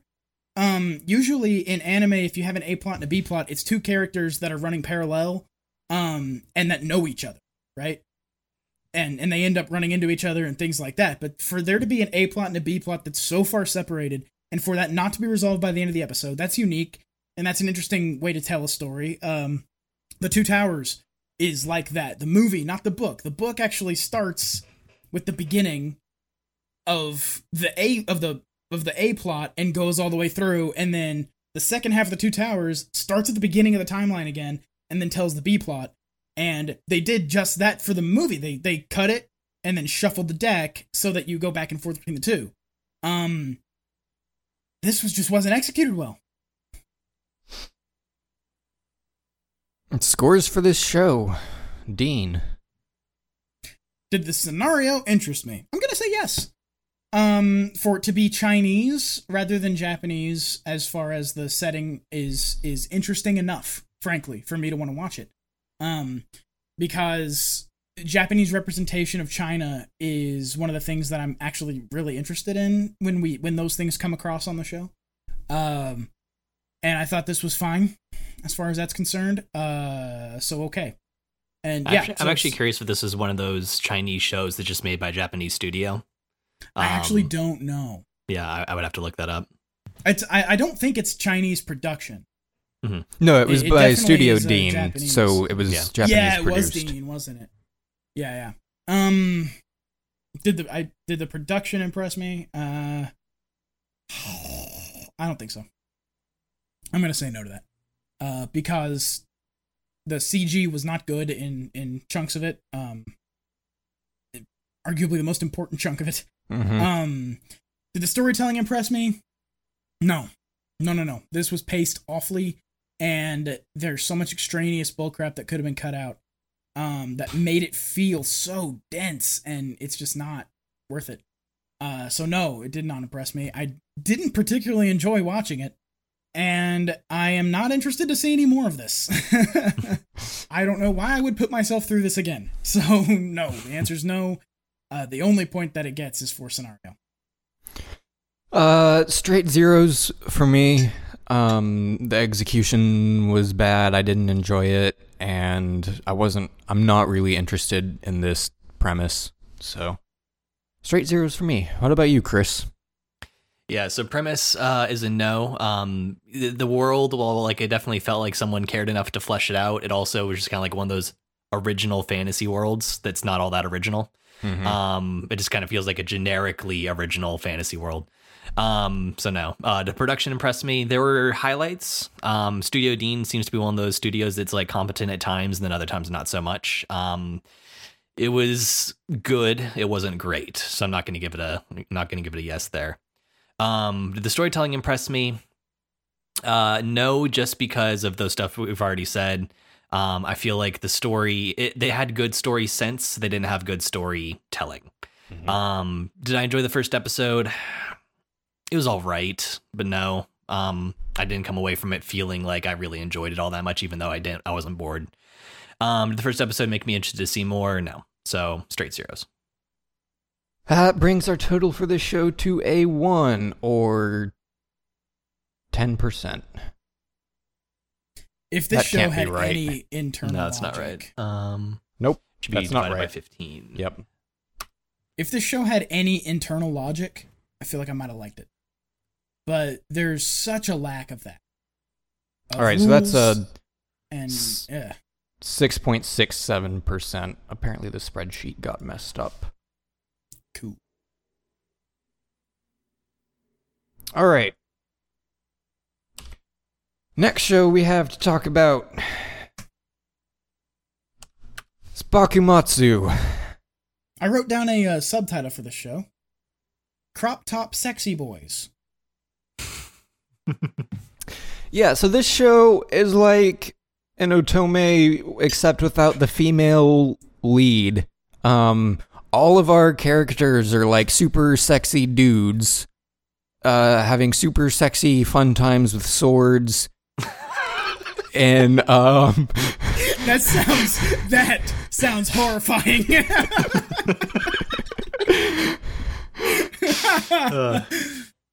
In alternate history Japan, and our the two main characters are out to get a treasure which can alter the flow of time, grant you unlimited riches, and also give you control of the world. It's not just a MacGuffin, it's the ultimate MacGuffin. I know. I was about to say they're out to steal the plot MacGuffin. Oh, God. It's the most obvious MacGuffin I think I've seen in a while. Why... I need to finish describing this show, but why those three things? Like, there's... Because they thought of I feel the like the aesthetic second two of are the just an show. extension of the first. Like, if you have the ability to control time, then you can take as much time as you need and manipulate things such to make you rich and rule the world. Right. But I feel like they had the idea of the aesthetic of the show before they actually thought of the show. So they just had to make up a thing that can make this aesthetic happen. So, like... if you can control time and use that control of time to take control of the world, why would you describe this thing then as a thing which can give you control of the world? That seems like a separate additional functionality that is not actually related to the first. Like, it's like when it feels like they've mixed up Infinity Gems. Like, if you watch Infinity War, when Thanos does a thing, the gems that are causing that thing light up. So when he opens up a portal, right? He's opening up space and time. The space and time gem are the gems that light up. And when he turns someone into spaghetti, it's the reality gem that lights up. And so you can see which things together are causing him to be able to manipulate a thing. And it felt like there's just a couple of random Infinity Gems thrown on this thing. Whereas so that like it's just got a couple of powers. Yeah. So they're after the plot MacGuffin, and they successfully steal the plot MacGuffin and get back to their ship, and then their ship's under attack because this happened at sea. Their ship is under attack by the ships that they just stole from, because they have an entire fleet to guard this thing, because obviously you would. And then there's a big booby ninja girl who comes and steals the plot MacGuffin from our main characters who stole the plot MacGuffin, and she gets away. She just disappears into the ocean, the vast, infinite expanse again. Of the sea. And our main character's like, well, shit. The most attractive girl in the show. Our main character's like, well, shit, that didn't go as planned. Time to go to Kyoto, because probably the general who had this got it back, and it wasn't stolen by some unrelated third party. It was stolen back by the government that we stole it from. So they go to Kyoto, to the government, and there is the dumbest infiltration sequence I've ever seen, where my characters are like, we're the commanders of the army, and they walk through the gate, and the guards are like, no, you're not. And they're like, oh, shit, you're on to us. And they throw off their disguises, and then they run around. They're being chased by guards. Not this again. God. Oh, my God. And so they're running around the castle, and they find a secret door, and inside the secret door is a Sleeping Beauty, except Sleeping Beauty is an attractive dude, because I told you this was an otome. And so they're like, what the fuck is up with Sleeping Beauty? And I'm like, kiss, kiss, kiss, kiss, kiss. But they don't. They don't kiss. They don't wake up Sleeping Beauty. Sleeping Beauty wakes himself up. You don't want to know how that happens. Really sparkly. Yeah, he gets really sparkly, and then our main character's like, well, obviously the general isn't here, and so they leave. Even though they haven't checked for that yet. Yeah, so our two main characters walk into this dungeon where Sleeping Beauty is, and they walk in a door on one side, and this thing is tiny, and there's a door on the opposite side. They don't bother to check that door to walk through and see what's on the other side of the door. Just like, well, obviously the dude's not here, so I guess we'll just peace out for now. So they peace out, and apparently there's no more guards inside the castle, and they get out just fine. But then there are still guards at the gate, and the guards are like, hey, it's you. And so they chase our main characters down the street. And our main character's like, well, shit, guess we're gonna have to fight. And then, what? Wavy, McWaverson, and numbers. Numbers are very important. Numbers happen. It's the Matrix, but white. And all of a sudden, our main characters are in a different timeline where things are different. They're still in Kyoto on the same street, but the street looks vaguely different, and our main characters are now wearing crop tops instead of just like t-shirts.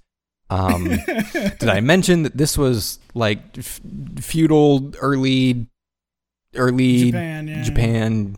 Yeah. So Bakumatsu is actually it refers to the end of the Edo period. So this is supposed to be like somewhere in the 1850s, 60s.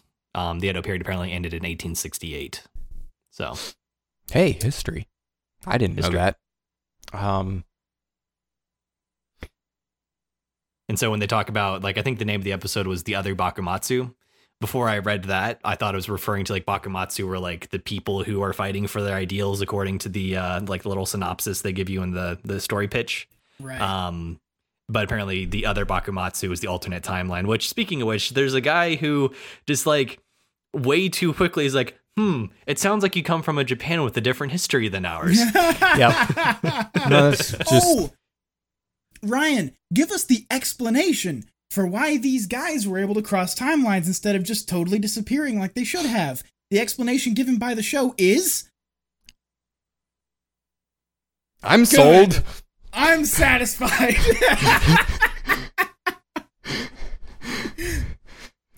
What's the rest of our story? Yeah, so in this alternate timeline, someone took over Japan and built a giant castle, and they control everything because their giant castle has cannons which can like turn and aim in ways that cannons can't be aimed. At the village, also, right below the castle. Apparently, they like lock in on like those little like walking alarm dolls. Mm-hmm. I don't know if that's just that like the alarm dolls are the mark that the cannoneers are trying to hit, but I kind of felt like it was more like a targeting system for the cannons themselves. Yeah, it seemed automated, didn't it? Yeah, it did. So if you're like, cannons traditionally aren't very accurate, you're wrong.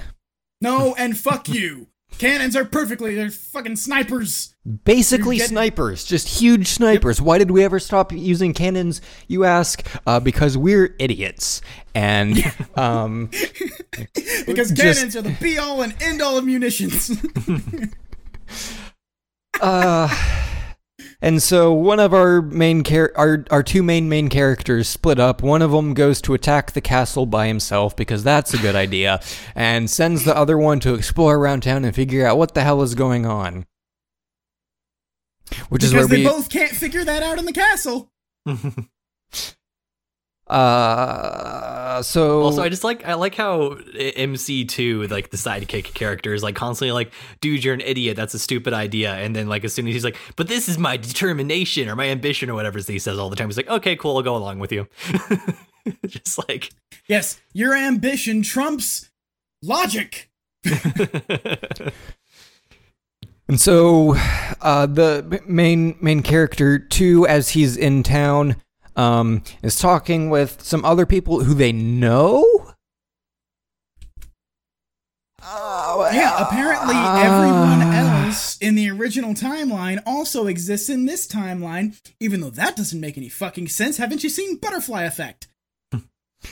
Yeah, and so they know each other, except that these dudes clearly weren't from the the guys in the new timeline clearly don't know of the original timeline.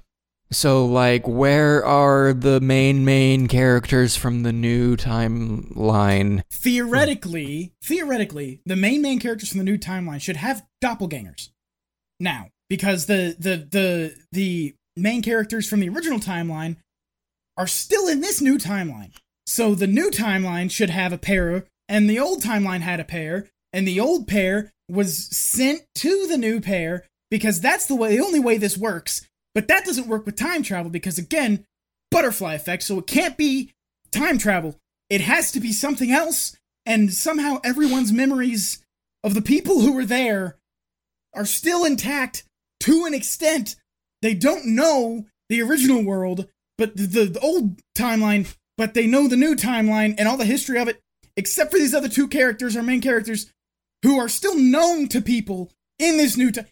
It doesn't make any sense. So, and what's kind of interesting too is they explain in the history of the last 3 years of the new timeline that some other shogun, I guess, took over, and so this is a different shogunate. But interestingly, all the clothing and kind of like the look and the tech and stuff like that feels to me like kind of a slightly more high-tech version of more imperialist apparel, as opposed to kind of like the more traditional stuff you had with the old shogunate. And so it's making me wonder if the thing is like the new shogun was actually like kind of like an imperialist who then got this power and decided to become a new shogun, or I don't know. This it doesn't show really matter. wanted to be an isekai. Yeah. Well, So it's funny the- too. Is I feel like one of the tags on Crunchyroll was historical. And I like how even it was clearly like a generous interpretation of historical, and then it turned into anything but.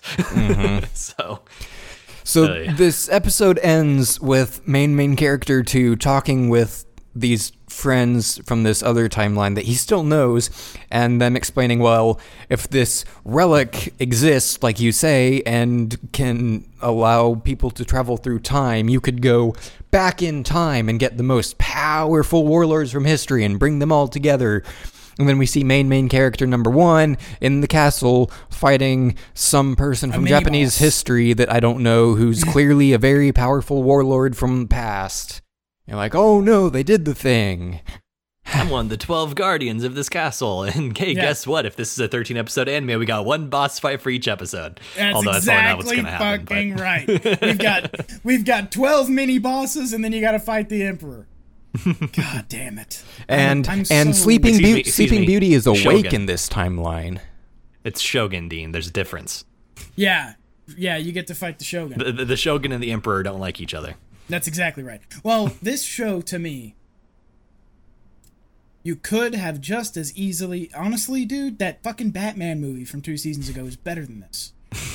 Batman Ninja has a lot of the obviously. same shit in it. It's just better than this. Unexplained technology in the past, time travel, feudal Japan. It's got all the same shit. It's just good. The word that came to mind as I was watching this show was incompetent. I felt like everyone who worked on this show was incompetent. Like, the animation was Yep. bad. It was very sparse, very bland backgrounds, not a lot of movement. The writing was bad and doesn't make any sense, and some things are just left unexplained, and the questions aren't even asked. Like, I'm sure at some point we're going to find out why our 2 main characters also were transported to this timeline, but they don't even ask the question in the first episode. I think they hand wave that away. Because there is one line of dialogue. One line. Between 2 other sentences. In which I believe the second main character, the one who has glasses, so obviously he's bookish and smart. He says, I guess the small amount of time we touched the relic did da-da-da. So I think they have hand-waved that away with a half a line of dialogue. Well, good job, show. You did it. Problem solved. That is not an explanation. I wasn't going to bring this up because it's so fucking dumb and pedantic, but, like, those are some really stylish glasses for the end of the Edo period. They look like mine. They're almost my exact glasses. They just have the bottom frame instead of full frame. It is. You say incompetent, and I agree. I feel like they had an idea for a world, and they were like, okay, how do we make this world a thing? And they were like, well, Isekai's kind of played out, so let's just make it an alternate timeline thing. But they didn't think about the rules of time travel. They didn't think about any rules at all. It just kind of happens. And I can accept things just kind of happening, but there has to be an internal logic for why those things just kind of happened. And there's nothing presented here to make me think that they put any thought into that whatsoever. I also like how our main characters are good guys, TM, who leave the sheath on their sword when they're fighting normal people because, they don't want to kill, and they only take the sheath off their sword when the sword fighting gets serious. And then we Is have... that a censorship thing? No, I Couldn't think be, that's just like because- trying to like make them very clearly the good guys. TM. Yeah. Yeah. Because I we guess, get yeah. a flashback where, like, the leader of some gang who swears loyalty to the shogunate in the new timeline, where he was very much just a gang leader in the old timeline, There's a flashback to him There talking is, with yeah. someone who's clearly like a really good friend of his, who's probably dead. And this guy, the leader of this gang, is like, "Why do you kill people?" And this friend of his is like, "To prove I'm strong." Also, like, I remember that scene pretty specifically, and it was kind of a non sequitur. It felt like he's just like saying something like just totally unrelated, and the guy's just like, "Hey, just incidentally, why do you kill people?" Like, Right. wait, At least in Destiny 2, they give that thing a cool name called the sword logic, right? Kill people to prove your strength. But there's a story to that logic in Destiny 2, and here it's just like, why do you kill people? Because I'm ignorant enough to think that makes me appear strong. Because I'm insecure and I have to kill people who are more secure than I am because I can't stand that they exist. Because I have a very small penis, okay? It's tiny, and I have to kill people because if they know I have my to penis kill is people small- because we don't have jacked up trucks that I can drive yet.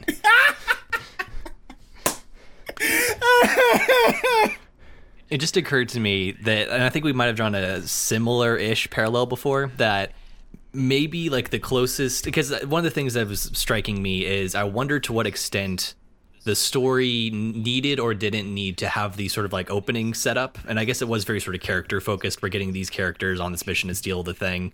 And then like that whole setup was to show how we went from historical Japan to alternate historical Japan.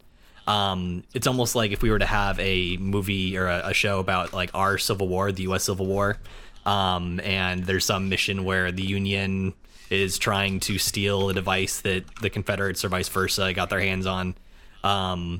And then like when that device is activated, we get the alternative, like, here's what the Civil War looks like now, except with higher tech and stuff like that. Right. Like I think a lot of people in the US would understand the context and the history enough to kind of like get that premise. So I don't know, based on that, if I liked or disliked how long they spent on the opening. I guess they didn't spend that long, honestly, but it just still felt kind of weird. We could have just like jumped right into, hey, this is alternate steampunky Civil War. I feel like the beginning of this show could just as easily be replaced with an isekai intro. Yeah. Like that whole beginning chunk could have just as easily been replaced with a chunk about being transported to an alternate world. I feel like that was actually, it feels like an afterthought to me. Yep. So that's a thing. Scores for this show, straight zeros. It's dumb and bad. Chris?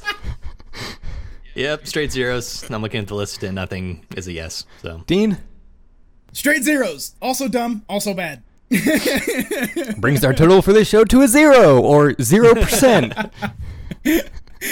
See you in the loser's bracket. Chris, you want to tell us about our next show, Anima Yell? yes. Anima Yell is a show about cheerleading. It opens up with our MC just walking down the street. It is a show about cheerleading, thank you. No, it's cheerleading, of course. That is the only gag in this show that worked. Because it's a different chair every time. That killed me, just the different chair. The one was a massaging chair. Oh, it was funny. That was good. I'm super into chair now. So yeah. No, I'm pretty sure I've never been a chair before. Yes. So, and I don't know how common it is to have that style of cheerleading in Japan. Like my impression is that's kind of like a very like Western style of cheerleading that maybe has become more popular. I've never seen it in any other anime before that I can recall. Maybe it has been, but this is the first time I've seen that style of cheer in an anime. But that aside, she sees these cheerleaders cheering, kind of doing like this out in the open air kind of public performance, and she's just entranced by it. And she's super fascinated by this idea of a sport that's all about supporting others, because she likes to support others and she's found her calling. And so she's super excited. She goes home and tells her roommate. There's actually a funny little gag where like they're sort of like they have the name card for the character. And like, you know, she's this age and, you know, she's a third grader or not third grader, third year in middle school.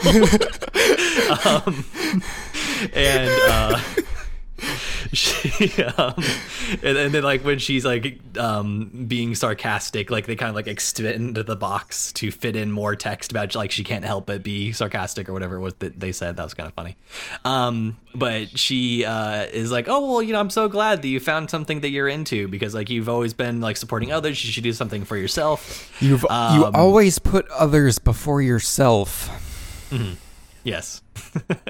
And so she's like, you know what? Awesome. When I get into high school, I'm going to join the cheer club and I'm going to be a cheerleader. And so she's like kind of, you know, getting hyped for that. And like you're sort of practicing in front of her mirror, if I remember correctly, in this little montage. And then she gets to her all girls high school and, oh no, they don't have a cheer club. Forgot to double check that. But she sees the person giving the commencement, I think it's commencement, giving the commencement speech, and it's like, wait a second, that's one of the girls from the cheerleading thing. She's I'll refer to her as Blue Hair because I don't remember her actual name. So Blue Hair sits back down and she's yeah. And so MC is like, hey, I'm going to start my own cheer club. That's the thing that I'm going to do. And so best friend blonde girl, you're going to join me, right? And she's like, wait, no, I didn't sign up for this. And so basically it turns into she's pink hair MC. Cute blonde high school girl. She's obviously going to get roped into this. So pink-haired MC starts basically stalking blue hair cheerleader girl. She's like, hey, wait, you're an amazing cheerleader. I want you to join our club. You're like, we'll be able to do this with you here. And she's like, nah, I'm not a cheerleader anymore. I don't do that anymore. Right. But pink hair is very, very persistent, and she keeps asking day after day, basically. It's actually kind of amusing. And then eventually she convinces Blue Hair to join by performing a stunt, or at least her understanding of a stunt, by jumping out of a tree, even though she's afraid of heights. And so this display of courage and blissful naivete, I guess, touches the heart of blue-haired girl, who decides that even though she was shunned by all her teammates for being too good for them, like literally she was too talented and they wanted her to drop down to their level, and so she refused and her team abandoned her, and that's her trauma. Decides like, okay, fine, but like if I'm going to join, we're going to be the best, so I hope you're ready for some hard training. And she's like, yay. And so they rope in cute blonde girl as well, and they've got 3 out of the 5 people they need to form the cheer club. We've already seen the other 2 that they sort of give away in the ED that's actually the OP. We see like little snippets of them earlier in the episode, and so they're going to form a cheer club, and it's going to be Anima Cheer, and it's going to be cheery. Yeah,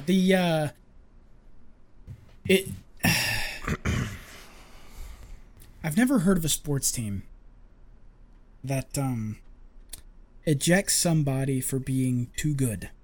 Typically, she wasn't ejected. It was more that her team just kind of turned on her. That was very Japanese. That was very much that blue-haired girl got too good and was too into cheer in a way that separated her from the hive mind, where the other girls were kind of like, yeah, we do cheer.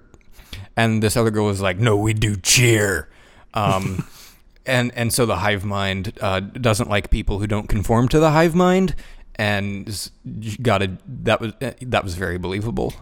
I felt that, but for me, it's like, I mean, don't you want internal competition in your team? In any team, it's work or whatever, you want a level of internal competition, because it creates a situation by which people want to be better. People want to be as good as the best person that they interact with. So, and I feel like that's something that we do see a lot in other sports anime, is like kind of that internal competition. I guess the difference here is that she had that mentality, but no one else on the team did. Mm-hmm. Right. And that's what ended up leading to that. I thought that it conflict. might be like a cultural thing, like Ryan said, but to me it's like, and I'm sure it is, but it's just doesn't make any sense to me. Like it's so outside of the realm of my understanding of the world and working with other people in groups. It felt like nonsense watching it. Which again, it's probably just a cultural thing, but still. I actually was really impressed that blue-haired girl had the balls she did, and the team is like, come down to our level, and blue-haired girl is like, no, I'm better than you. You come up to mine. What the fuck? Like that to me, like I thought the same thing. I thought she was very brave for doing that, and then also kind of a bitch for being like, no, I don't want to, I don't cheer anymore because my friends got mad at me. You're good at it. Do it. What do you? It's high school, I guess. Yeah. Well, yeah. Why am I trying to apply logic to it? Yeah. That's her inner conflict, is that, you know, she wants to keep doing cheer, but then, like, and she even has that little sort of flashback that happens when Pink Hair Girl says, like, hey, you're special to me. Being special was the thing that caused her the trauma, and so she kind of has a flashback because of that, and so she doesn't want to be special anymore until she's convinced by Pink Haired Girl that, like, no, I'm going to be there for you, and I'm going to work hard, and all that. We're gonna try our best together. Yes. I actually didn't hate this show. I thought it was. I didn't either. I'm being kind of hard on it, but I didn't hate it. We're poking fun at, but it was kind of like lighthearted and fun, and like I thought that it was, like it was kind of comedic. You know, incidentally, like Pink Haired Girl, wasn't nearly as obnoxious as that type of character typically is. She was just kind of like, I still found her pretty obnoxious. Yeah, I didn't, but maybe it's just my mood at the time. The way the show did it, I felt like she was as obnoxious as she usually would be, except that the way the show played it is like, you as the viewer are in on that. Mm-hmm. It didn't feel like you were being subjected to it so much as it was like, everyone in the show also knows she's obnoxious. Like, this is... Yeah. Because, there were actually scenes, too, where, like, she's off screen and we're hearing people talk about her from, like, you know, other people. And so, like, first of all, she's a really good person. It sounds like she's helping people out with things all the time. And so that, like, makes her a little bit more endearing. And then also, like, we see with blue-haired girl and blonde-haired girl, like, kind of, like, what is up with her kind of thing. But, like, because, like, they're kind of, like, the voice of reason, we're kind of able to sort of, like, okay, that's just her being quirky. Right. And so, yeah, I think, like, sort of what you said, she is obnoxious, but, and kind of like that, we sort of learn because of the other people's perspectives that she's obnoxious, but that's also earnest. And so she kind of endears herself to you a little bit. It doesn't feel hollow. It doesn't feel like obnoxiousness for the sake of obnoxiousness. It feels like everything she does, like you said, earnest. Everything she does, she feels like it's the right thing. When she climbs a tree and jumps out of a tree like a moron, because she is a moron, when she does that, she's earnestly doing it in order to inspire this other person to join her in her quest to be the very best, like no one ever was. And it's this kind of thing that makes her feel more real, I think, than other equally obnoxious characters. Yeah. Where it helps that she's a good person. It helps that we know that she's very helpful. And it also helps that we can identify to a certain extent with blue-haired girl and blonde-haired girl, and like, she's too good for this world. We've got to make sure she doesn't get herself hurt. Like, this is, you know what I mean? It kind of makes you identify more with that than with obnoxious MC. Sure, yeah. No, I agree with that. So yeah, no, I actually enjoyed this. It was just kind of like I said, a fun, kind of lighthearted show. The characters were kind of endearing. It was humorous. So right, I didn't hate it. It's not my jam. This is not. I'm never gonna watch this again. This is not the kind of show that I want to watch. But having watched it, yeah, it's not bad. I didn't hate it. I found myself bouncing back and forth. Like, I am totally down for two of these three girls to be cute and be in a cheerleading club. It's just the one. I just Yeah, it's kind of funny too, because like in a way she's kind of the comic relief character, but she's also MC. And so like almost if there's like, if say like blonde girl was actually MC, and it kind of seems like they're going for kind of like a duo or trio thing where we're sort of like following the three of them more or less equally, even though pink hair is like clearly the leader character. But if it was kind of like almost like a Haruhi Suzumiya thing where we're looking at the point of view of the straight person, and sort of getting dragged along on this weird adventure by the quirky person, and so they can still be endearing. They can still grow on you, but you're still kind of like firmly entrenched in like the real world, as it were. Right. Whereas if we're sort of following from pink hair's perspective, then we're kind of we don't have quite as much of that, but I think they've struck a decent balance in that regard. I think they did too. They also, I don't. One of the things about it, I don't know if the audience for this show skews younger, but it kind of feels like it. Because it doesn't have. Because look, if it didn't, I feel like cheerleading is a perfect opportunity for shit tons of fan service, and we didn't really have that. We had one thing that was just an illustration in the background to make another character feel embarrassed. It was played as comedy. It wasn't fan service. So I think the audience for the show might also skew a little younger. I think the target audience for this show is dudes like me who like watching cute girls doing cute things anime. Well, that's fair too. It's a fine audience to be in. It could be absolutely that. And also there's crossover too. Like I watch Batman Brave and the Bold. That's a show for 7-year-olds, and I love it. So it's like, you know, you kind of like an all audiences sort of right thing. Exactly. Ratings for this show then. Chris, you want to start? Sure. So premise didn't particularly interest me. I'm actually not a huge fan of this particular style of cheer. Like, I totally have respect for the people who do it because it does take a ton of coordination and athleticism. But I just have flashbacks of high school pep rallies and the inevitable secondhand embarrassment. So cheer unto itself doesn't interest me. So that's a no. But the production impressed me. This one's close because it was actually really solid.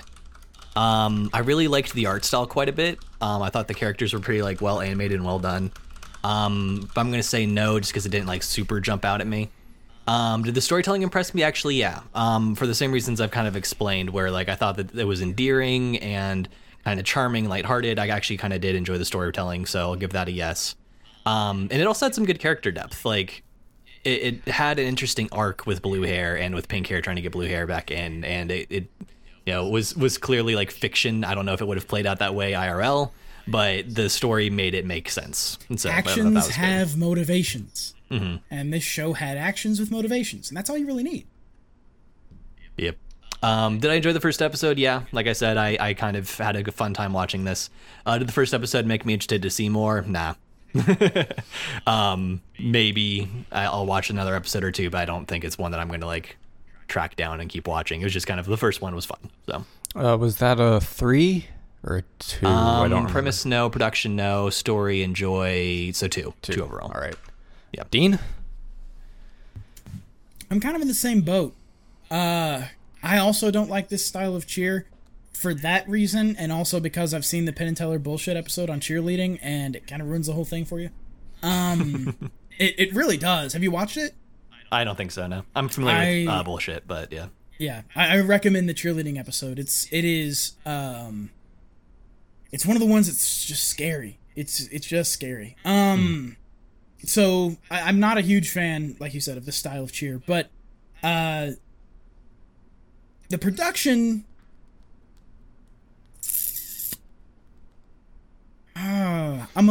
It wasn't impressive. It was fine.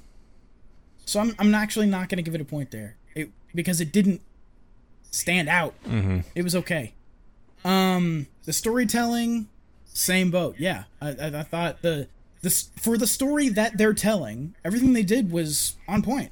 Just like that. They had actions that had motivations, and they had characters whose actions fit their personalities, and all of that is really all you need, you know? Like, you don't really need to... That's all you really need to be good. And even impressive, is just have things make sense. And they did. Did I enjoy watching the first episode? I'm gonna say yes! I actually did enjoy it. The chair joke was good. The joke throughout the episode where she keeps mispronouncing cheer and saying chair. And so every time she says that to somebody... They have a thought bubble that a chair pops up in, but it could have been a bad joke if it were the same type of chair every time. But instead of it being the same type of chair every time, they have different styles of chair. that these people are thinking. That kind like, of what do you kind of actually tells you something about the characters. They're having that thought too. Yeah. Like the teacher, Exactly. the teacher's picturing a massage chair because she's probably overworked and stressed, and the blonde-haired girl pictures just like I don't remember, a desk chair or something. It's Just the very first straightforward joke. chair. That's the first joke, but it was pretty much just a straightforward dining set chair. It was And our blue-haired girl pictures like a really ornate kind of Like regal kind of antique. golden antique purple. Yeah. chair. Yeah. So I thought the gag was good because it made me laugh every time it happened because the chairs themselves were unique. And if it was just that same basic dining chair every time, it would have been like, quit, stop. Yeah. But they found a way to make it work, and I like that a lot. I appreciate it. That's not the reason I enjoyed it. I mean, that's a thing I enjoyed. And did the first episode make me interested to see more? Nah, just not my jam. I can tell objectively that this is probably fine for people. Someone, somewhere. I don't know who. I'm not actually sure. Well, maybe Ryan, who likes watching cute girls do cute things. Hey. I can tell objectively that this is a fine show. It's just not my jam at all. And so I'm not interested to see any more. Same just score occurred as to me Chris. Yeah. that arguably this is kind of like a weird in between of an idol anime and a sports anime. But the characters are characters in this rather than flat, annoying idols. All right, for me, that was a 2 for you, Dean. Yeah. All right. Same score as Chris. For largely the same reasons. Did the scenario interest me? Yes. I'm all about the cute girls doing cute things, slice of life, anime. Did the production impress me? No, it was pretty standard. Actually, no, fuck it. I'm going to give it a point. Just because the background characters actually move. It's not static backgrounds. And there are like some interesting conversations happening in the background, even. Background conversations that play into the plot. Yeah. So actually, I am going to give it a point for production. Did the storytelling impress me? I'm going to go ahead and give it a point here. It's not super impressive for its genre, the slice of life, cute girls doing cute things, because that genre lives and dies by its storytelling, because that's all it's got, basically. And so characterization and dialogue and things have to be good. So it's pretty standard for the genre, but because that's the thing the genre does well, it is better than anime in general, so it gets a point. Did I enjoy the first episode? Yeah, I did. I was kind of back and forth. Main character is a little obnoxious. I've complained about that, but overall, like Chris talked about why and how they kind of make it work and not make it overbearing. The first episode made me interested to see more. Actually, no. And that's kind of a product of this season. Like I haven't seen all of the shows that I want to check out yet, and I've already signed up for 9 anime this season. So this show, just like looking at limited time and the shows I want to watch, you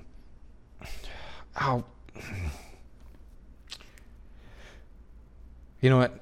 No, we specifically changed the wording on this question, so I am going to give it a point. I'm going to give this a perfect 5. I am not going to watch it, but because of the reasons I just said, but given unlimited time, this is a show that I would watch. So a 5 for me, because I am the target demographic, which brings our total score for this show to a 9 or 60%. Which it probably deserves. It's objectively pretty good. It's just like that. It's just not my jam. Yeah, that's fair. The last show we have to talk about is Gridman. SSSS. Gridman. Dean, you want to tell us about this show? Yeah. Let me go to start, run, SSSS.gridman. Okay. There. That's going now. So, we have a show. This is actually a remake / reimagining of an old television show from the same people who brought you Ultraman, which is, we just got, I believe, like a 50th anniversary of the Ultra series, not 50th, it was a 20th anniversary of the Ultra series, right? That we got an anime for? It was the one with the pencil? Oh, yeah. Was that Yeah, the same that's- characters? I have no idea. I think it's the overall Ultra universe that got, that was for. Oh yeah. I don't even remember the name of If that I'm I don't show. know if it was I could their be universe wrong. so much. It was just like the biggest stars of their various shows. Yeah. That I don't show know was if it was good. Ultra. It was definitely that genre, though. I liked that show. What was the name of it? I can't remember, but it was a cool show. Infinity show, though, Force. Infinity Force, right. Good superhero show. So here we have an event that happens that looks like a star splitting into 5 stars, and that's all we get of that, which is fine because it's something happened, and now the effects of the thing, right? I don't have to know what happened to that star that split into 5 stars that caused this thing. I just need cause, effect. That's how stories are told. Anyway, so dude wakes up. We get this main character, dude. He looks like he's probably mid-high school. He wakes up in this chick's house. And he's in this chick's house. We don't know why. He's just there. He wakes up in it, and he's like, hey, Oh, we know I've why. woken up now. Well, she tells us later on that he just kind of passed out at her door. But why he was at her door, we don't know. But she asks him, she's like, hey, are you okay? And he's like, yeah, I don't feel too bad. I've woken up and I'm going to go use, she's like, the restroom's down the hall. He's like, okay, I'm going to go to the restroom. And he goes like, wait a minute. Who in the shit am I?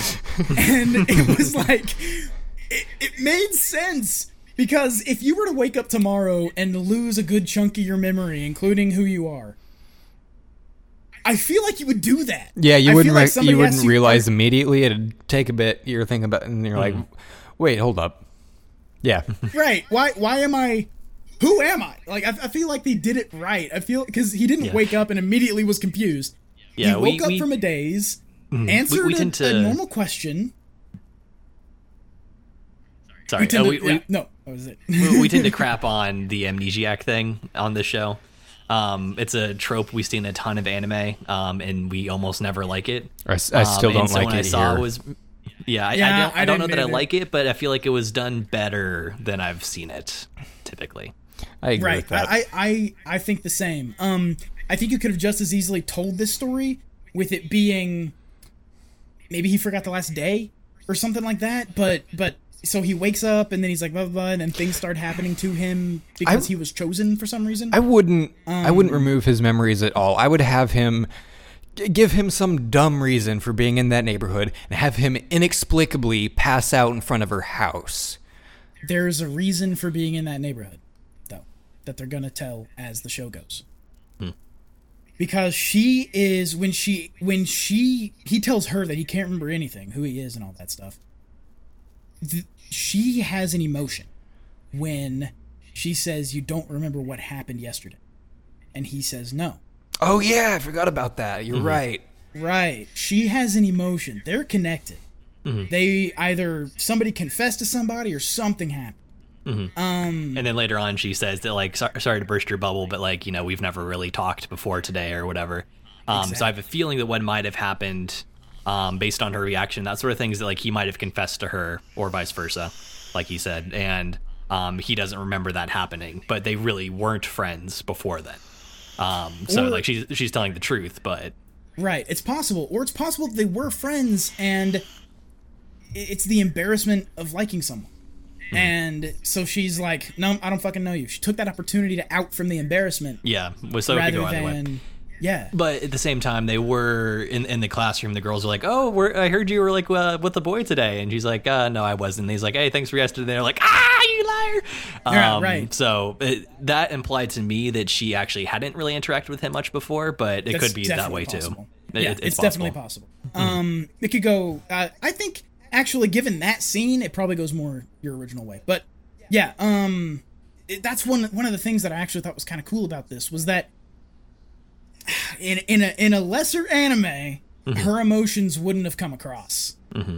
And they did in this, and you can tell that she's kind of dejected by the fact that he doesn't remember what happened. But anyway, sorry, he wakes up, and he doesn't know where he is or anything, and he goes to... They go down and they do something. I believe they go to a store. I actually can't remember what they do. And then... They go to a 721. Right. Yeah. They go to Totally not 7-Eleven. Yeah, no, not at all. And so they come out of that, and she's like, okay, you got everything you need? You can go home now. And he's like, oh, yeah, I'll just go home. I don't know where my home is. And it makes sense. It makes sense that if you're just a person and you know you're a person and you behave like a person, but you can't remember anything, it makes sense that you would go, yeah, I'm just going to head home. Where's home? Where do I live? Right.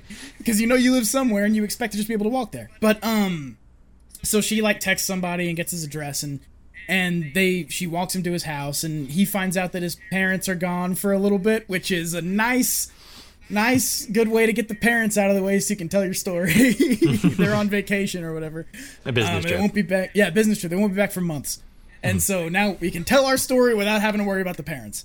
And so he goes at the junk shop that the girl whose place he woke up at, she lives above a junk shop that her mother runs. And so he goes by the junk shop, and a computer starts talking to him. He says, hey man, what's up? And he's like, you're a computer, not a thing. And no one else can hear it or see what's on the screen. He's talking to the girl, and she's like, what are you doing? And he's like, this computer is talking to me. See that guy, that cool looking guy who looks like he's from a 90s Japanese superhero show that's like Power Rangers and Ultraman? See that guy on the screen? He's talking to me. And she's like, no, that screen is off. That piece of junk doesn't work. And he says, okay, so the computers I'm crazy. Are scary. Right. So they get ready to go to school. So they go to school, and he sees a kaiju is just still. And it's just standing there. And it's big. And no one else sees it. He looks up and he's like, a fucking kaiju! And she's like, the hell are you talking about? Where? There's nothing. What? And he's like, I'm insane. And so they go to school, and then things happen. They talk to a friend. They go back to the junk shop, and we get a little bit of B-plot of, your classic villain on a TV screen sort of villainy. And then you get yada yada yada kaiju attack. And there's a big kaiju there attacking things. And now people can see it. It's real now, for some reason.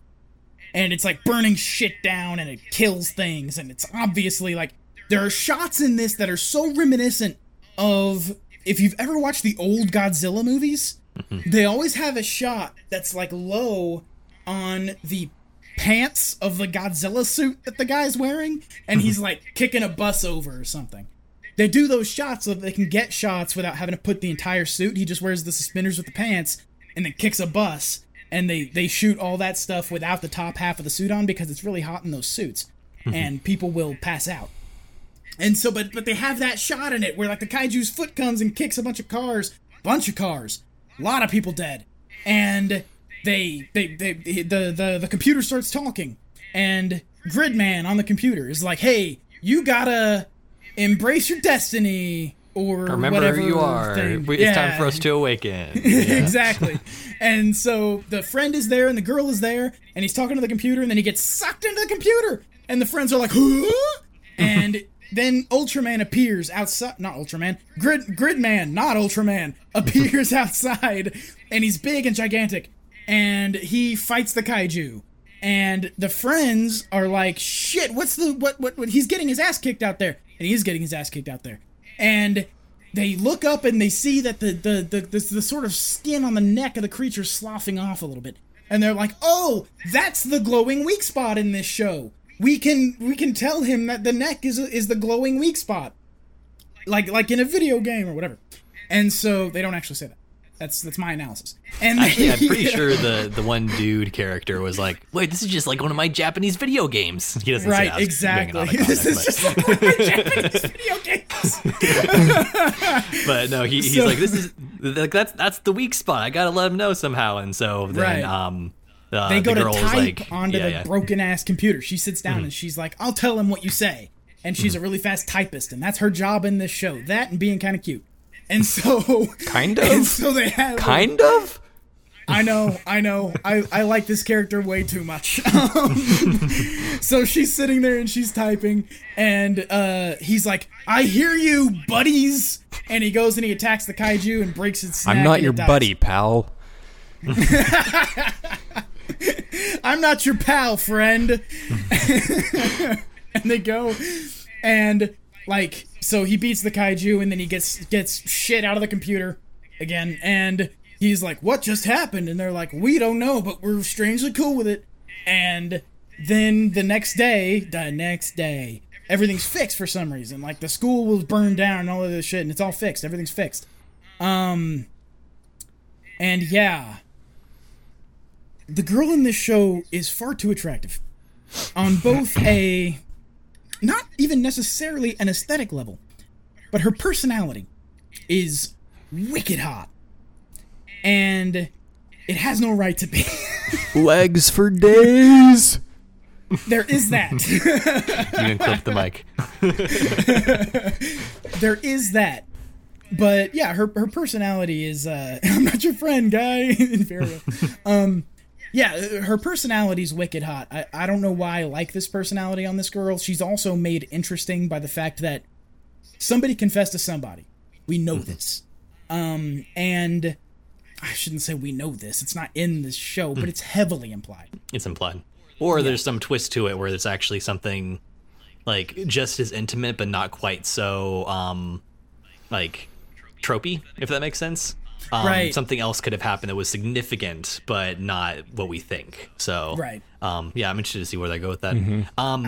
So yeah, like I kind agree. of my overall impression of this show, obviously it's a trigger show, and so we go into it with high expectations.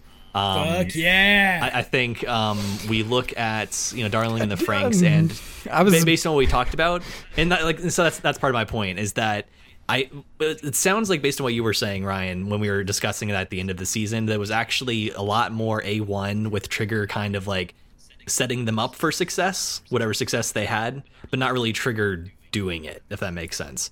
Well, even other Trigger shows, though. Trigger is the Stephen King of anime. They just don't know how to end the story. Oh no, I've enjoyed. I liked both Gurren Lagann and Kill la Kill, how they ended those. But Gurren Lagann ended really well, but Kill la Kill kind of drug on. To me, anyway. although was That's Gurren just- Lagann still Gainax? Gurren That's still Lagann was Gainax. technically still Gainax, yeah. Yeah. Yeah, same team, though. I mean, it's... Yeah, same kind of like creative core. And so obviously high expectations for this. And so when I found out that it was Gridman, and like I kind of recognized and I looked it up, it's like, okay, so it was a manga in the 90s and it was that live action TV show. It felt to me a little bit like playing it safe. Like we're going to go with some beloved property that I guess is probably more popular over there than it was over here. And it's mechs. We are Trigger Gainax. We do mechs. We know mechs really well. And so it felt like kind of a safe move in that regard, but then they kicked ass with it. Like they took this thing that was like super hokey. If you watch the first episode of the live action show, you can like see like kind of the same basic premise, but it's like super, super dumb looking. But they managed to take the source material that was kind of honestly like it's a kid's show ultimately, but then they translated into something that felt very real and very cool and still managed to keep that kind of like high energy, all ages campiness at the same time. Right. Super, super well done. The animation was amazing. The art was amazing. Oh my I was God. gonna the, ask, the like, animation, school, it the felt school felt so- lived in. Like the school Yes. actually felt like it was full of Yes. kids doing actual high schooler things. The environments just felt really real. They kicked ass with the production. I was going to ask, did you guys mention that when they realized that main character can't remember anything, they did the thing that a normal fucking human would do and took him to a doctor?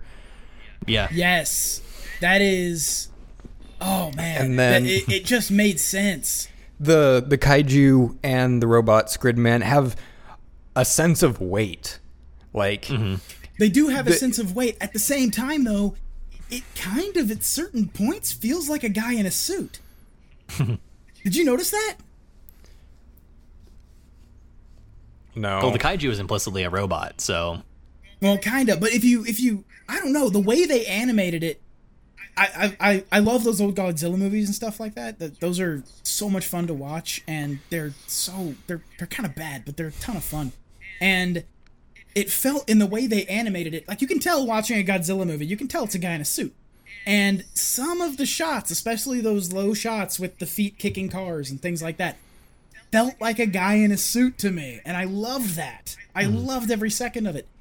On top of that, did you notice a little bit of Shaft influence in the animation, in the editing? No. How do you mean? There was a little bit of Shaft in here, man. If you watch the way that they cut certain things and stuff like that, you can, and some of the character movements a little bit, but, I loved the one scene where MC and the girl are talking back and forth, and they're speeding up the conversation by, like, actually, like, cutting. But It's not just, like, you can actually see that, like, there was, like, some sort of, like, artifacting that they added to make it clear that these are cuts, not it's just... hard. Yeah, it's hard cuts to different frames of posing, and the questions are coming fast. And that felt a little bit Shaft. Some of the other editing in the show felt a little bit Shaft. And the characters, especially when they were kind of posy, it felt really Shaft. Go back and watch this episode with that Monogatari in mind. Yeah. Yeah.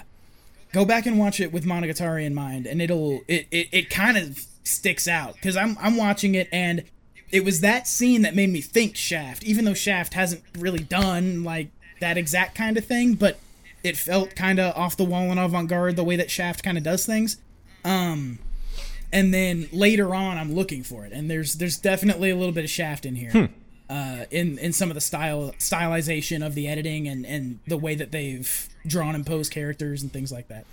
I thought it was, which, by the way, isn't bad.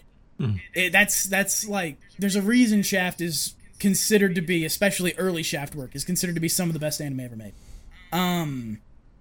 So yeah, I dug it. I dug this thing all the way through. Did you did you get to the end of the episode after the fight? Talk about that. Yeah. Okay. Yeah, when they go back and everything's put back together, but the school's okay, and so does anybody remember what happened? No. So my understanding, and this is, I can't say this for sure, but like when I went back and sort of scrubbed through that first episode of the live action show from the 90s, I got the impression that's one of Gridman's powers, is he's able to kind of like restore things that get fucked up by the kaiju. But if that is indeed the case, they don't indicate that in the end of the first episode. They just sort of have the thing where they show up and the school is fine. And they're like, wait, what the hell is this? So and it's a point of intrigue. Did thousands of people just disappear? Or have you guys only seen the first episode? Yeah, I only watched it last night. So. The show's interesting. I didn't know you watched ahead. I'm enthralled now. What okay, first of all, it stays good. Damn it. It has potential. It's not bad yet. Okay. It has potential. If I trusted them after Darling in the Franxx, I would be super on board for this show. As it stands, I am just nominally on board for this show. Darling in the Franxx for me was strike one, and knowing how much A1 was involved, it's kind of, I'm willing to give them that. Again, if this ends up being garbage, it's like, okay, Trigger, what the fuck you doing? You're not good anymore, I guess, is the problem. So I guess, all right. At the beginning of episode 2, they realized that the two girls from you guys don't know who the villain is either, do you? No. All we see of the villain is what looks like a character that's drawn in the style of an Ultraman character, right? Much like Gridman is. On a TV screen, and somebody is molding a kaiju in clay. That's all we see of the villains. Okay, so I have to be really careful how I describe this. Not that it really matters. Watch more of this show. Well, there's I was only like planning on 4 episodes out, so you can't spoil too much. No, I can't. But so basically, what happens is two of I can't remember her name. The main girl, the lead female. Two of I'm drawing a blank too. Two of her friends that were in the volleyball club died when the kaiju attacked the school and blew up the volleyball thing. Which is implied when she says at the end of the kaiju fight, they're like trying to be all like, "That was awesome," and she's like, "I'm really worried about my friends right now." And it was also implied when the camera shows one of the fireballs coming right at a girl who's sitting there outside the school. So those 2 girls are dead. So she goes back. They died in the fight. So she goes back to school and she's like, "Where are my 2 friends?" And the entire class is like, "Who are you talking about?" Oh no! Interesting. Oh, that's so cool. So I'm just gonna leave it at that. Are his parents dead? But Holy shit! His parents could be dead. They're gone. They're on a business trip for months, which seems like the perfect cover story to get somebody to forget about their parents. Did his parents die? Maybe everyone is dead, and that's why I can't remember. I'm just gonna say it's unlikely. Okay. All right. Fair enough. Yeah, so I mean, I think though that like with the interesting little like thing at the end where we see the school back intact and we don't know what that means yet. Like if you're not familiar with the source material, because I wasn't that familiar with it before I watched this, I was only aware there was a thing that existed.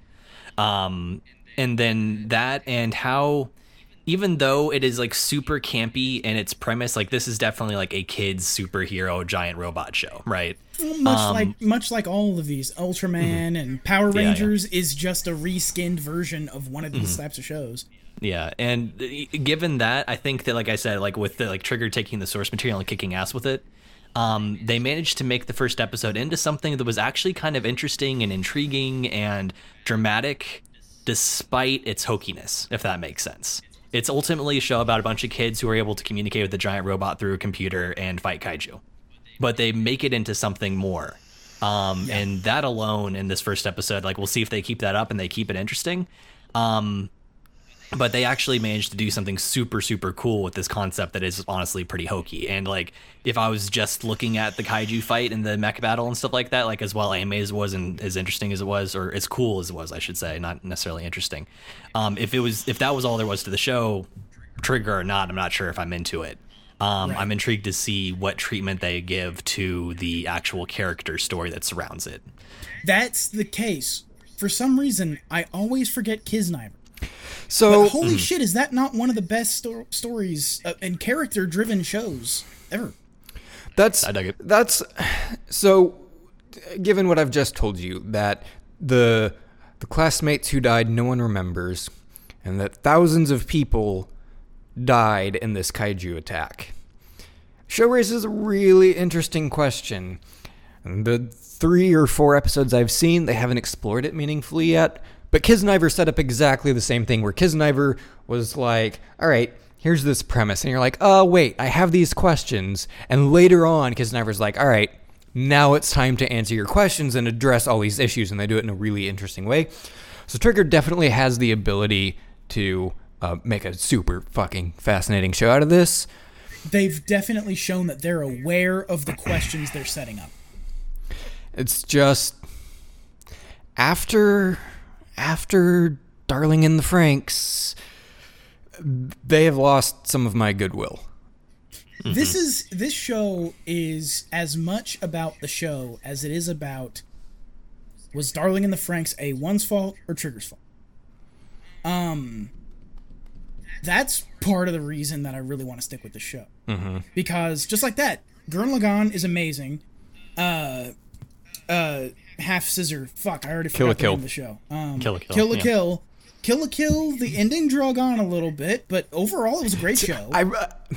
we're not talking about Kill la Kill, but I find it really fascinating that it's the ending you feel like drug on. I like Kill la Kill all the way through. I think it was fine, but so many people are like the villain of the week went on too long. I'm like, I don't think that it did personally, but I didn't hate that about it. I actually kind of liked that. Fighting the student council in order to get to that was, to me, that's like a clever way to tell that story. Anyway, toward the end of the beginning, the villain of the week, it started to drag a little bit for me. But it was like right at the point where I was like, okay, I'm going to give it one more episode and see if it gets more interesting. That episode that I gave it was the one that was like, cool, I'm back on board. So right. Yeah. Gurren Lagann, good all the way through. Kill la Kill. Some people have complaints, but overall, it's pretty good. Kiznaiver is amazing. Mm-hmm. If you haven't seen Kiznaiver, go fucking watch Kiznaiver. And then AnyTube. Darling in the Franxx. AnyTube does not like Kiznaiver, which fucking blows my mind. But all the analysis I've seen of Kiznaiver is like, yeah, it's basically Trigger's weakest show. I'm like, man, it has its issues for sure. It's not perfect, but it's really fucking solid. Yeah, no. Oh, dude, I wonder if maybe part of their issue is that Kiznaiver was Trigger writing and not so much all the other Triggerisms, if that makes sense. That's true. It feels like any studio could have made that show with the same script. Yeah. You know? Yeah. But at the same time, it's like, so what, man? This is Trigger's... It's a showcase of Trigger's writing and how good it is and how good it can be. So I personally, again, I love it. Kiznaiver's a show that I can watch forever and ever. And probably need to watch again, frankly. Rather than watching Kiznaiver again, I need to watch Space Patrol Luluco, because that's supposed to be an incredible show, and it's also by Trigger. And it came out the same season Kiznaiver aired, and I still haven't seen it. I haven't seen it either. Actually. It's one that I hear about, and it's like, Trigger, okay. Everybody says it's good, okay, and I still just haven't gone back to watch it. I'm not going to get this exactly right because it's been forever, but the story with Kiznaiver and Space Patrol Luluco is Trigger took their balls-to-the-wall, crazy-ass director and was like, all right, you do your own thing, and he spat out Space Patrol Luluco, and they took the rest of their team that does the character writing and the animation and everything, and they're like, all right, here's kind of a story for you to spit out, and that was Kiznaiver. Yeah, it seems like it's kind of the story of fuck. There's a movie, and now I've forgotten the title of it. It's Lion King.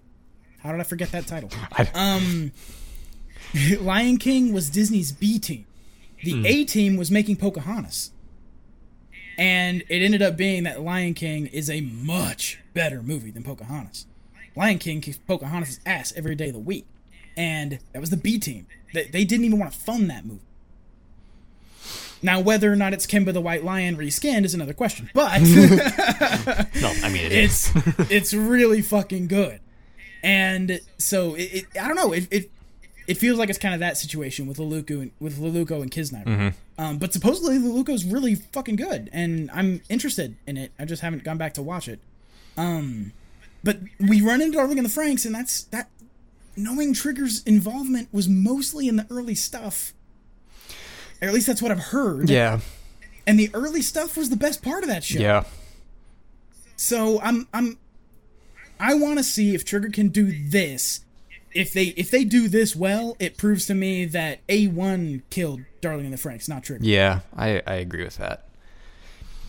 There's a lot riding on this show in terms of Trigger's reputation, I'd say. At least for me personally. I think so, too. Well, I think that's probably the consensus, really, among the fan base, at least the Western fan base. Which is why it's interesting to me that, like, while I mentioned that, like, going with the source material is probably, like, the safe pick, I also... Just for me personally, I wasn't super into the idea of the giant super robot fighting kaiju thing. They made it more interesting than it had any right to be in my mind. And so I almost wonder if, like, just for me personally, if, like, the kind of let's let Trigger show us that they've still got it thing would be for them to do another original IP that was more what I think of when I think Trigger, not this. I agree. I feel like Trigger was probably hired to make this.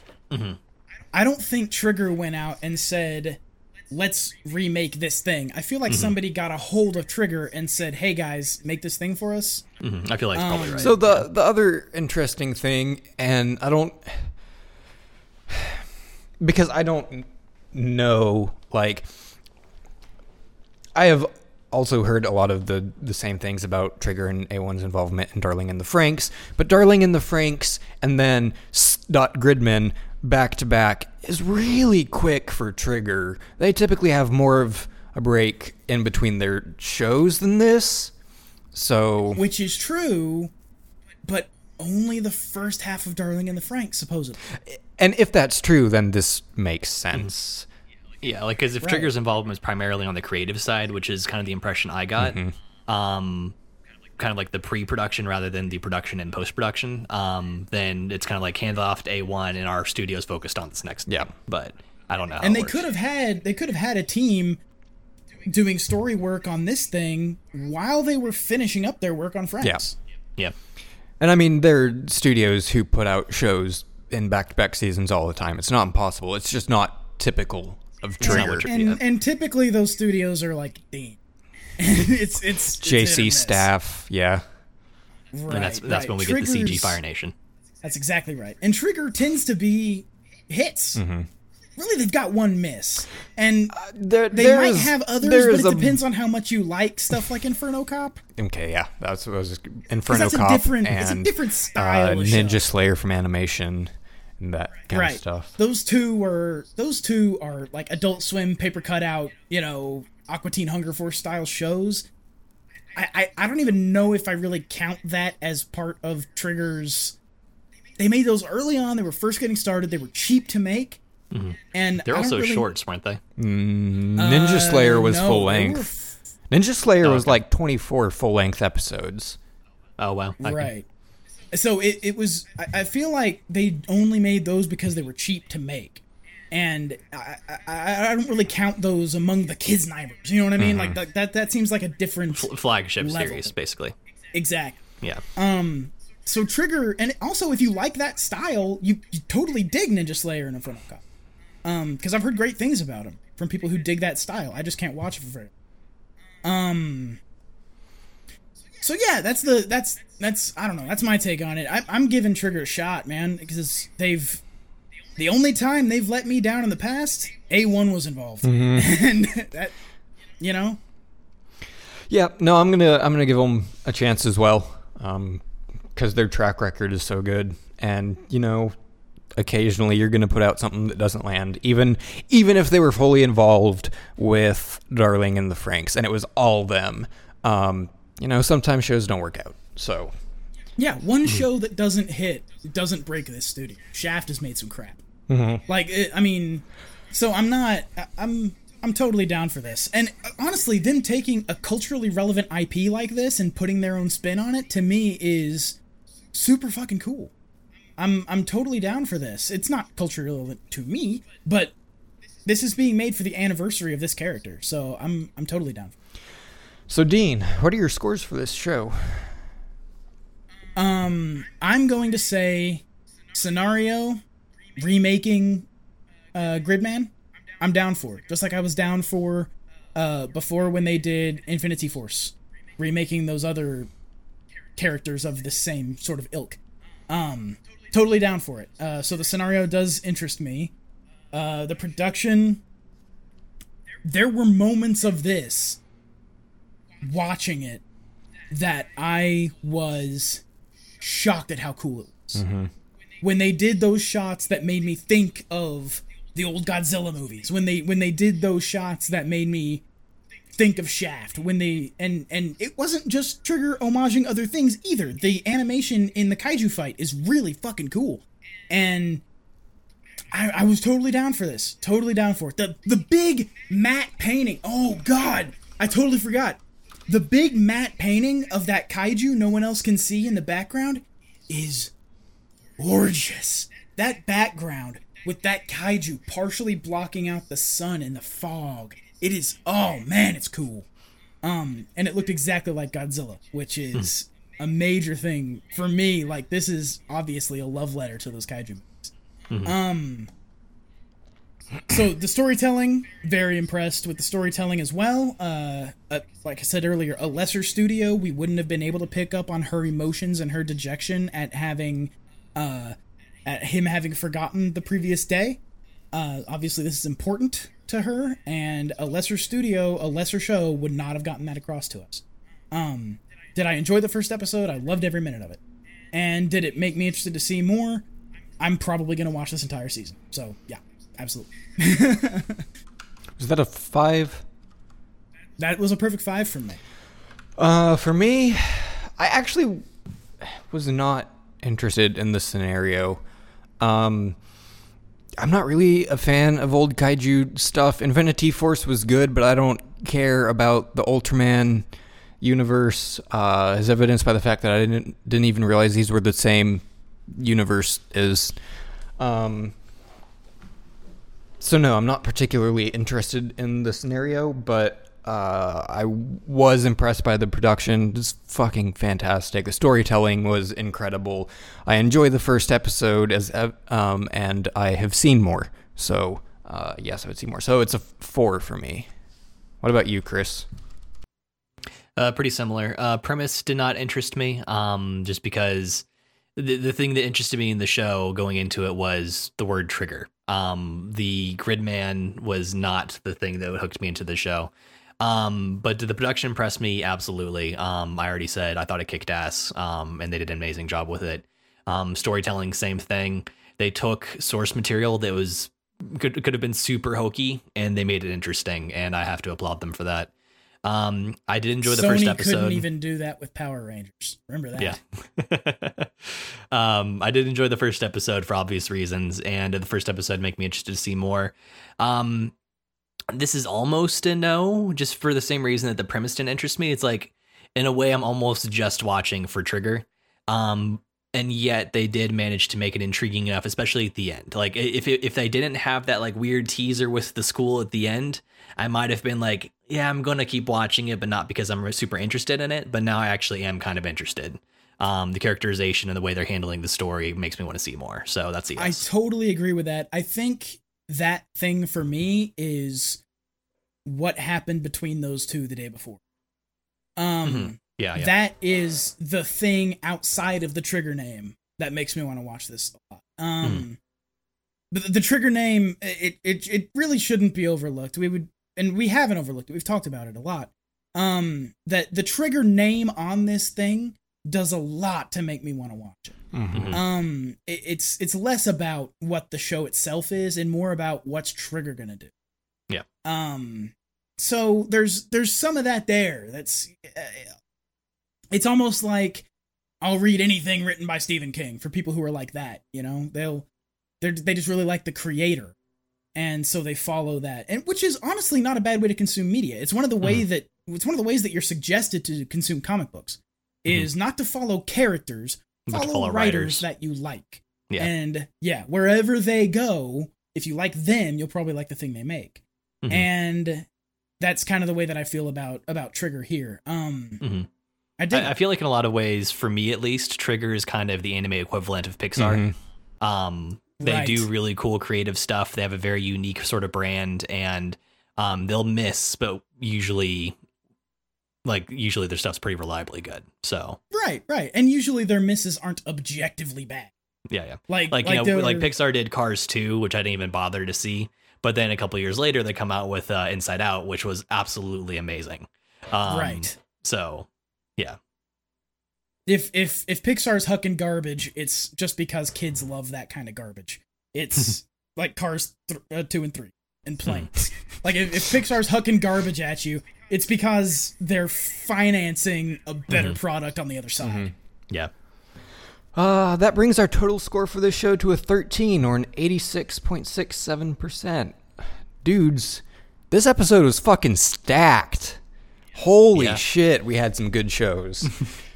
And also Bakumatsu. I am... that too. Which of these is ending up in the loser's bracket? This episode, I was actually looking at this episode and looking at what some of the ideas for some of these shows were, the scenarios, right? I was like, Oh, god damn. The only thing here that's interesting to me is Gridman. But the rest, like, actually having sat down and watched them, there's some good fucking shows this season. Yeah. Like, weirdly good. And we're almost hitting our quota for good shows per season, which makes me worried for Ingress. But I because think we're getting close to that, like, 5 good shows a season cap. Yeah, well, I mean, fall has been, if I remember correctly, last fall was actually a pretty solid season, so fall tends to be usually pretty decent, which is refreshing after summer. So we have all of these good shows already, and I'm looking at this list, and there's still half a dozen more shows that I've heard good things about that we haven't gotten to yet. So Cool. Really? yeah, Usually it's not that many. I agree. This season, I'm really interested to see how this season I'm goes. curious what we think of some of these other shows. There's one in particular that there's some controversy around. Goblin Hunter? Yeah. I see a lot of people just heaping praise on that show, and I'm like, people heaped praise on Black Clover. Yeah. That was shithouse. So, yeah, it'll be interesting. It will. So, my dudes, it is time for the tournament talk. It's a fucking tournament talk! Tournament talk! We interrupt this program to bring you an important message. Tournament talk! I only have the 3. Dean, will you play the clip that explains how the tournament arc works? I will do that. I totally forgot I had it, or I would have been playing it already. Here it is. Welcome to the Annie-Files Tournament Arc Season 2, which will determine our best and worst shows of fall 2018. Right now, we're in the group stage, where each of today's shows will be matched up against every other show, and we'll vote for which of the 2 shows we would rather watch, not necessarily which one is objectively better. The show with more votes wins, and ties are possible. The 2 shows with the best overall win-loss records will advance to our 12-show playoffs, which will take place prior to our season recap. The show with the worst overall record will advance to a 6-show losers bracket, which will take place at the same time. Now, let's kick off round 1 of today's group play. All right, Group B, round 1. We start off with a very easy one. Bloom Into You versus Bakumatsu. Bloom.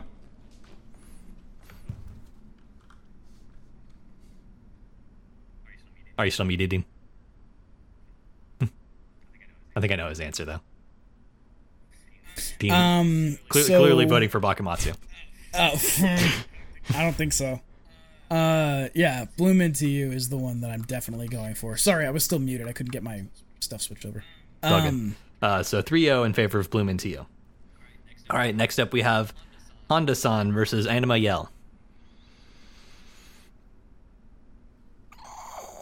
This one's actually It tricky. is. Yeah, it is. I think I'm going to go with Honda-san. I liked Anima Yell a lot, but Honda-san surprised me with how much I liked it. Yeah, usually it's harder to go for a short over a real show, especially a real show that wasn't garbage. But I'm gonna go with Honda-san too. I think Honda-san is probably, if you're gonna hold a gun to my head and show me these 2 DVDs, Honda-san's the one that I would go with easily over Anima Yell. In worst case, it's over quicker. So Right. Well, Honda-san, I legitimately enjoyed. Yeah. And Anima Yell is just not my jam. So yeah, I think I'm gonna have to. It's really really close for me, but I think between the 2, Honda-san's probably gonna take it. So 3-0 in favor of Honda-san. All right, next up we have I'm Glad I Could Keep Running versus SSSS Gridman.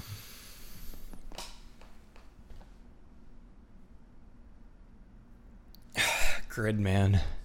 It's not an easy decision, but I think in the long run, Gridman is going to have more interesting things to say, more interesting themes, where I Could Keep Running is... It's going to be an interesting look into voice acting, and I expect some cute romance, but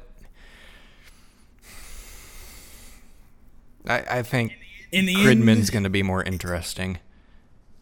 In the end, for me, it comes down to trigger or not trigger, and I'm going with trigger. So I'm triggered right now.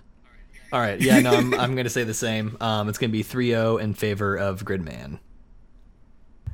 So, having some sweeps against some good shows. This is an interesting tournament arc. This one. All right, round 2, and the bye for that last round was Zhuan Yan. Round 2, Bloom Into You versus Honda-san. Bloom. Just because that show resonated with me so much, I think I have to give the edge to Bloom here. These are some really tough matchups. I'm kind of in the same. I'm more interested to see what happens in Bloom than to see what happens in Honda-san. You know what I mean? Like, it's... Man. Fuck.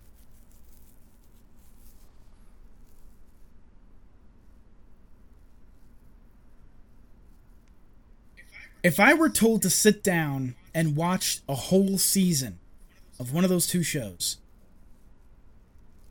I think Bloom is the one I go with. Because it has a story. And Honda-san's just skits. So I think I'm going to go with Bloom on that one. Yeah, I think same for me. So 3-0 in favor of Bloom. All right. I'm Glad I Could Keep Running versus Bakamatsu. Running. 3-0 running. All right. Zhuan Yan versus Anima Yell. Anima. Yell. Anima. So 3-0 in favor of Anima Yell. And the bye there is Gridman. Round 3. Bloom Into You versus I'm Glad I Could Keep Running. Can we just give Gridman a bye to the finals? It's like, We still have to play the matches, Dean. I know, because they shake out weird sometimes. And point sorry, differentials what was it actually up matter this against? season. Bloom so. versus Run. Running, yep.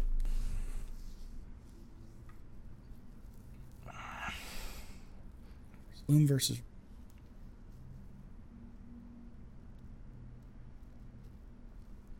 Damn. Right? Oh, this is rough. These are both, for me, these are both the exact same level of middling. You know what I mean? Like, I'm having a hard time.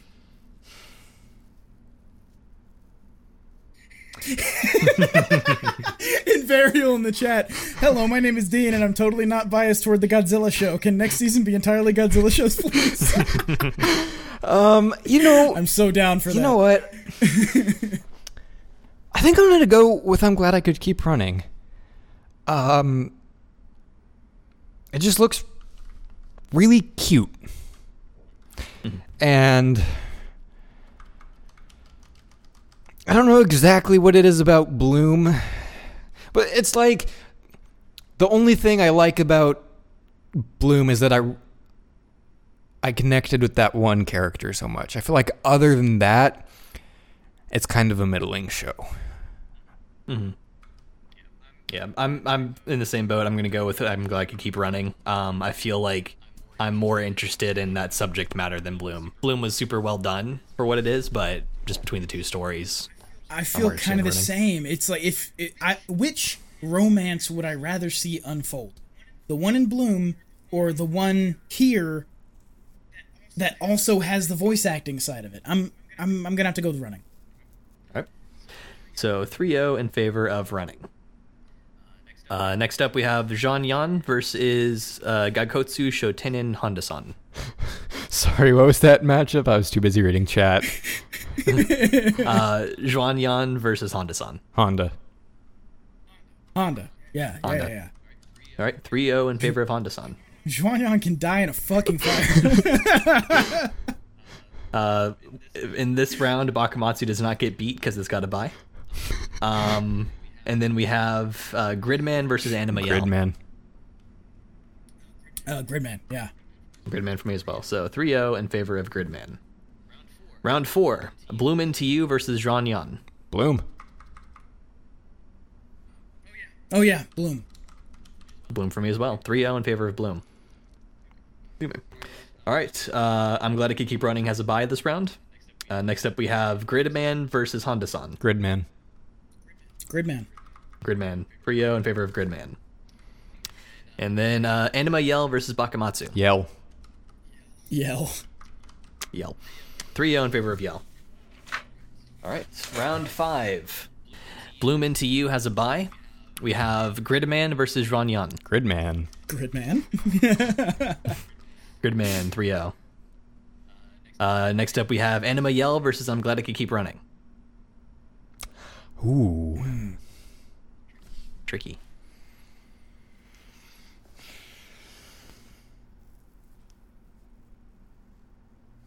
I think I have to go with I'm Glad I Could Keep Running. I'm I running think a I'm in the same mental. I'm running like a mental pro cons, and for every like point, there's another point. Like I'm having a hard time. This is really close. It is. It's crazy close.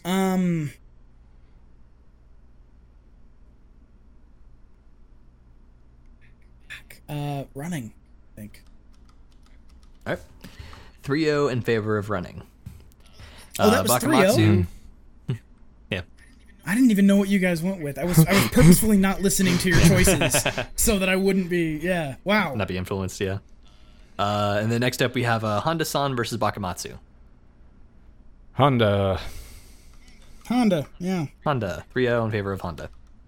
Round 6. Bloom Into You versus Gridman. Gridman. Gridman. Gridman. 3-0 Gridman. Anima Yell has a bye this round. Bakumatsu versus Zhuan Yan. Good. Xuanyan. Yeah. Not because it's good, just because it's not Oh Bakumatsu. God. Drink this poison or eat this bag of dicks. Which one? I know, Dix has got some good food.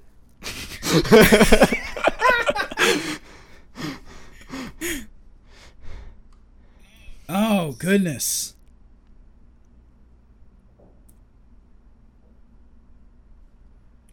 Zhuan Yan? It's got a robot in it. All right. 3-0 in favor of Zhuan Yan. Finally gets its break. All right. Honda-san versus I'm Glad I Could Keep Running. Running. Ooh.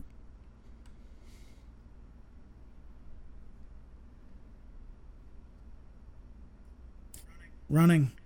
Yep. I feel like I enjoyed Running better, so 3-0 Running. Well, it's for the All same right. reason as the last one for me. It's like I mean, one has a story, the other one doesn't. All right. Final round. Round 7. Bloom Into You versus Anima Yell. Bloom. I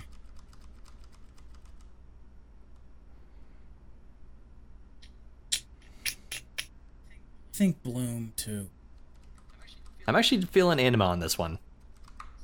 So we have our first 2-1 in favor of Bloom. In the most obvious matchup ever, Bakumatsu versus Gridman.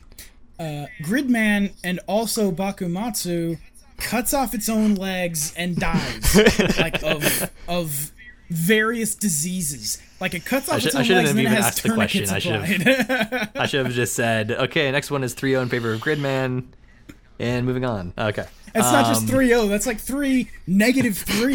Like it's Yes, I would like to vote for Gridman and against Bakumatsu, please. At the I'd like to same time. do both at once. I'd like to register my displeasure with the other show.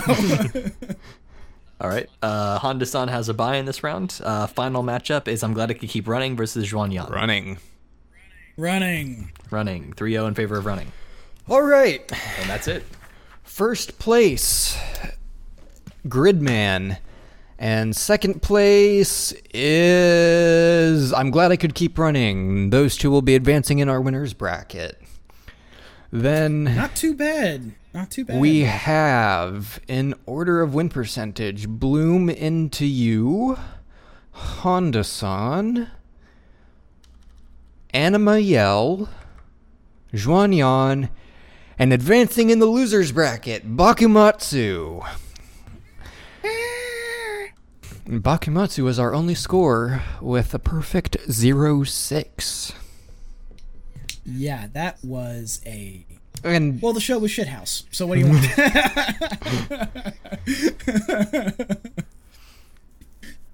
It just wasn't good. but can Bakumatsu beat Conception in the losers bracket? No, Conception advances over Bakumatsu in the losers bracket. I would rather watch Bakumatsu than Conception. That's still a hard choice for me to make, honestly. As bad as Conception was. It was so deeply insulting. I'm really not interested in Bakumatsu. I mean, that. All right, that's fair.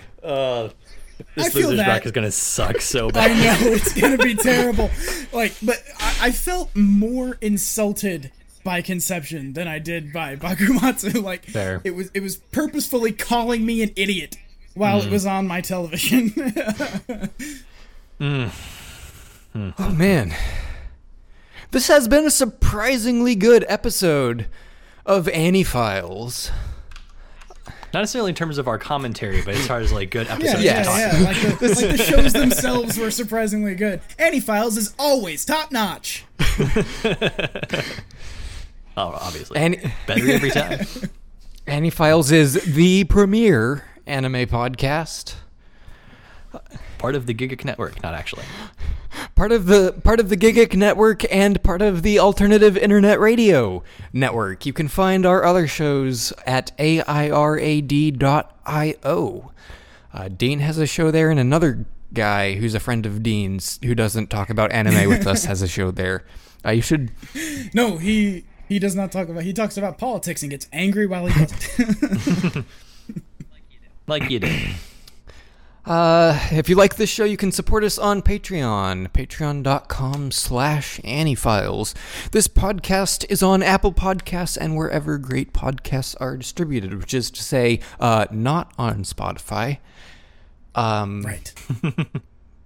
And also, where great podcasts are distributed, and also on Stitcher. Yeah, Stitcher's included. I don't know. Stitcher's radio drama about Wolverine was pretty good. I just don't like Stitcher as a concept, or at least I didn't. Oh no, the platform is bad. Yeah. But hey, we're there, I guess. If you insist on using Stitcher instead of like Overcast or Google Play Podcasts or Beyond Pod or Pocket Casts or there are so many good Any of the podcast other million players. The Plex app added a podcast function, so like even that's better.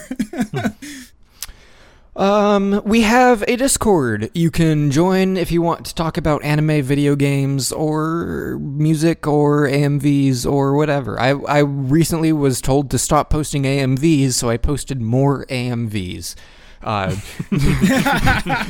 And so I went back and looked at the history, and this was 100% not intentional, but the history of the AMVs channel was just me posting YouTube videos, and the thumbnails on every single one was just boobs.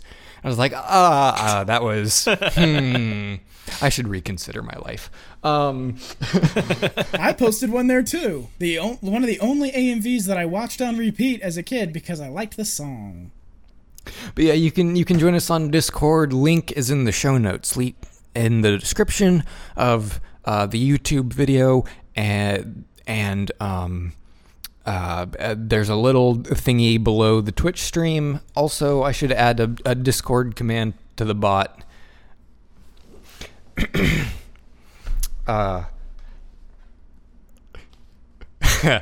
The lab boys just informed me that I should not have mentioned the control group. They're telling me I ought to stop making these pre-recorded messages. That gave me an idea. Make more pre-recorded messages. I pay the bills here. I can talk about the control group all damn day. Okay, Vic, seriously. When life give you lemons, get mad. We stream these podcasts live on Twitch, twitch.tv/Xerxes, and then I upload the VODs of the live stream to YouTube. The channel is Annie Files. You thought I was going to say Xerxes, but you are incorrect. You can find this show on Twitter @FilesAnnie, and you can find the Alternative Internet Radio Network on Twitter at AltNetRadio. I have been your host, Ryan. Like usual, that hasn't changed. You can find me on Twitter at Xerxes and on AnyList, user Xerxes. Chris, where can people find you? You can find me on Twitter at KRUEGER_Chris. You can also listen to some of my old stuff on the backward-compatible.com podcast, Games and New Media with a Splash of Academia. And I'm also the current co-host of the Doc and Kruger Cast, the official podcast of Doc and Kruger Games. Dean, where can people find you? I can be found on the Twitter or on whatever Twitter client you prefer. TweetDeck. Because, God, the Twitter app is just not great. TweetDeck. Oh, it's bad. But also, it's one of the better clients. Yeah. The third-party Twitter client network. I think it's the API. It's a limited API. Anyway, Twitter, at Dino Files. That's Dino, letter O, files like what you pull out of a cabinet. Damn, I really need to change the flow on that whole thing. It's just not good. My show, Dino Files, can be found on Alternative Internet Radio, same URLs and links, and I stream those live, typically, Sunday or Monday evenings when I record them. And I just released the second of two specials, a two-part series of specials that might actually have a third part coming up. I need to plan it. I released everything that I'd planned so far, but I'm interested in the topic. So I released the second of those two specials on free expression and arguments for it. So there you go. Those are out and available wherever great podcasts are distributed, with the exception of Spotify. Listeners, thank you for being here. We'll be back in 2 weeks to talk about Hangakusei Million Arthur, Goblin Slayer, Irozuko Sekai no Ashtakara, Jingai-san no Yome, Zombieland Saga, Okoshiyasu Chitose-chan, not san. Don't give her respect. She doesn't deserve it. And Ore ga suki nano wa imoto dakedo imoto janai. I kind of just powered through that. I hope that was correct. Probably not. The URL says "my sister, my writer," whatever that. Yeah, apparently my attempt at translating this in our seeding stream was absolutely incorrect. So, well, they might have taken some liberties with it too. You might have done like the literal translation, and they kind of like, that's a little too wordy. Let's rephrase my it. translation was not even close to that though. So, Also, of note for next episode, probably don't want to mention the name because it's not 100% confirmed yet, but we may have a guest as early as next episode. It's going to be great. So, and we do have guests locked in for groups D, E, and F, as far as I understand. Yep. So, it could be that for the rest of the season we've got guests. So that'll Look be fun. forward to it. That'd be awesome. Which one is the Ingress episode? That's F. That's our very that is last episode. Okay. Man, we are really starting to reach the quota on good stuff, so Ingress going this long without having been called good. The English translation for Ingress isn't out until November 18th, so none of the English-speaking community has seen it yet. Okay. There is still hope. I don't know. Do I look like the kind of guy who browses 2chan? The answer is yes, but I don't.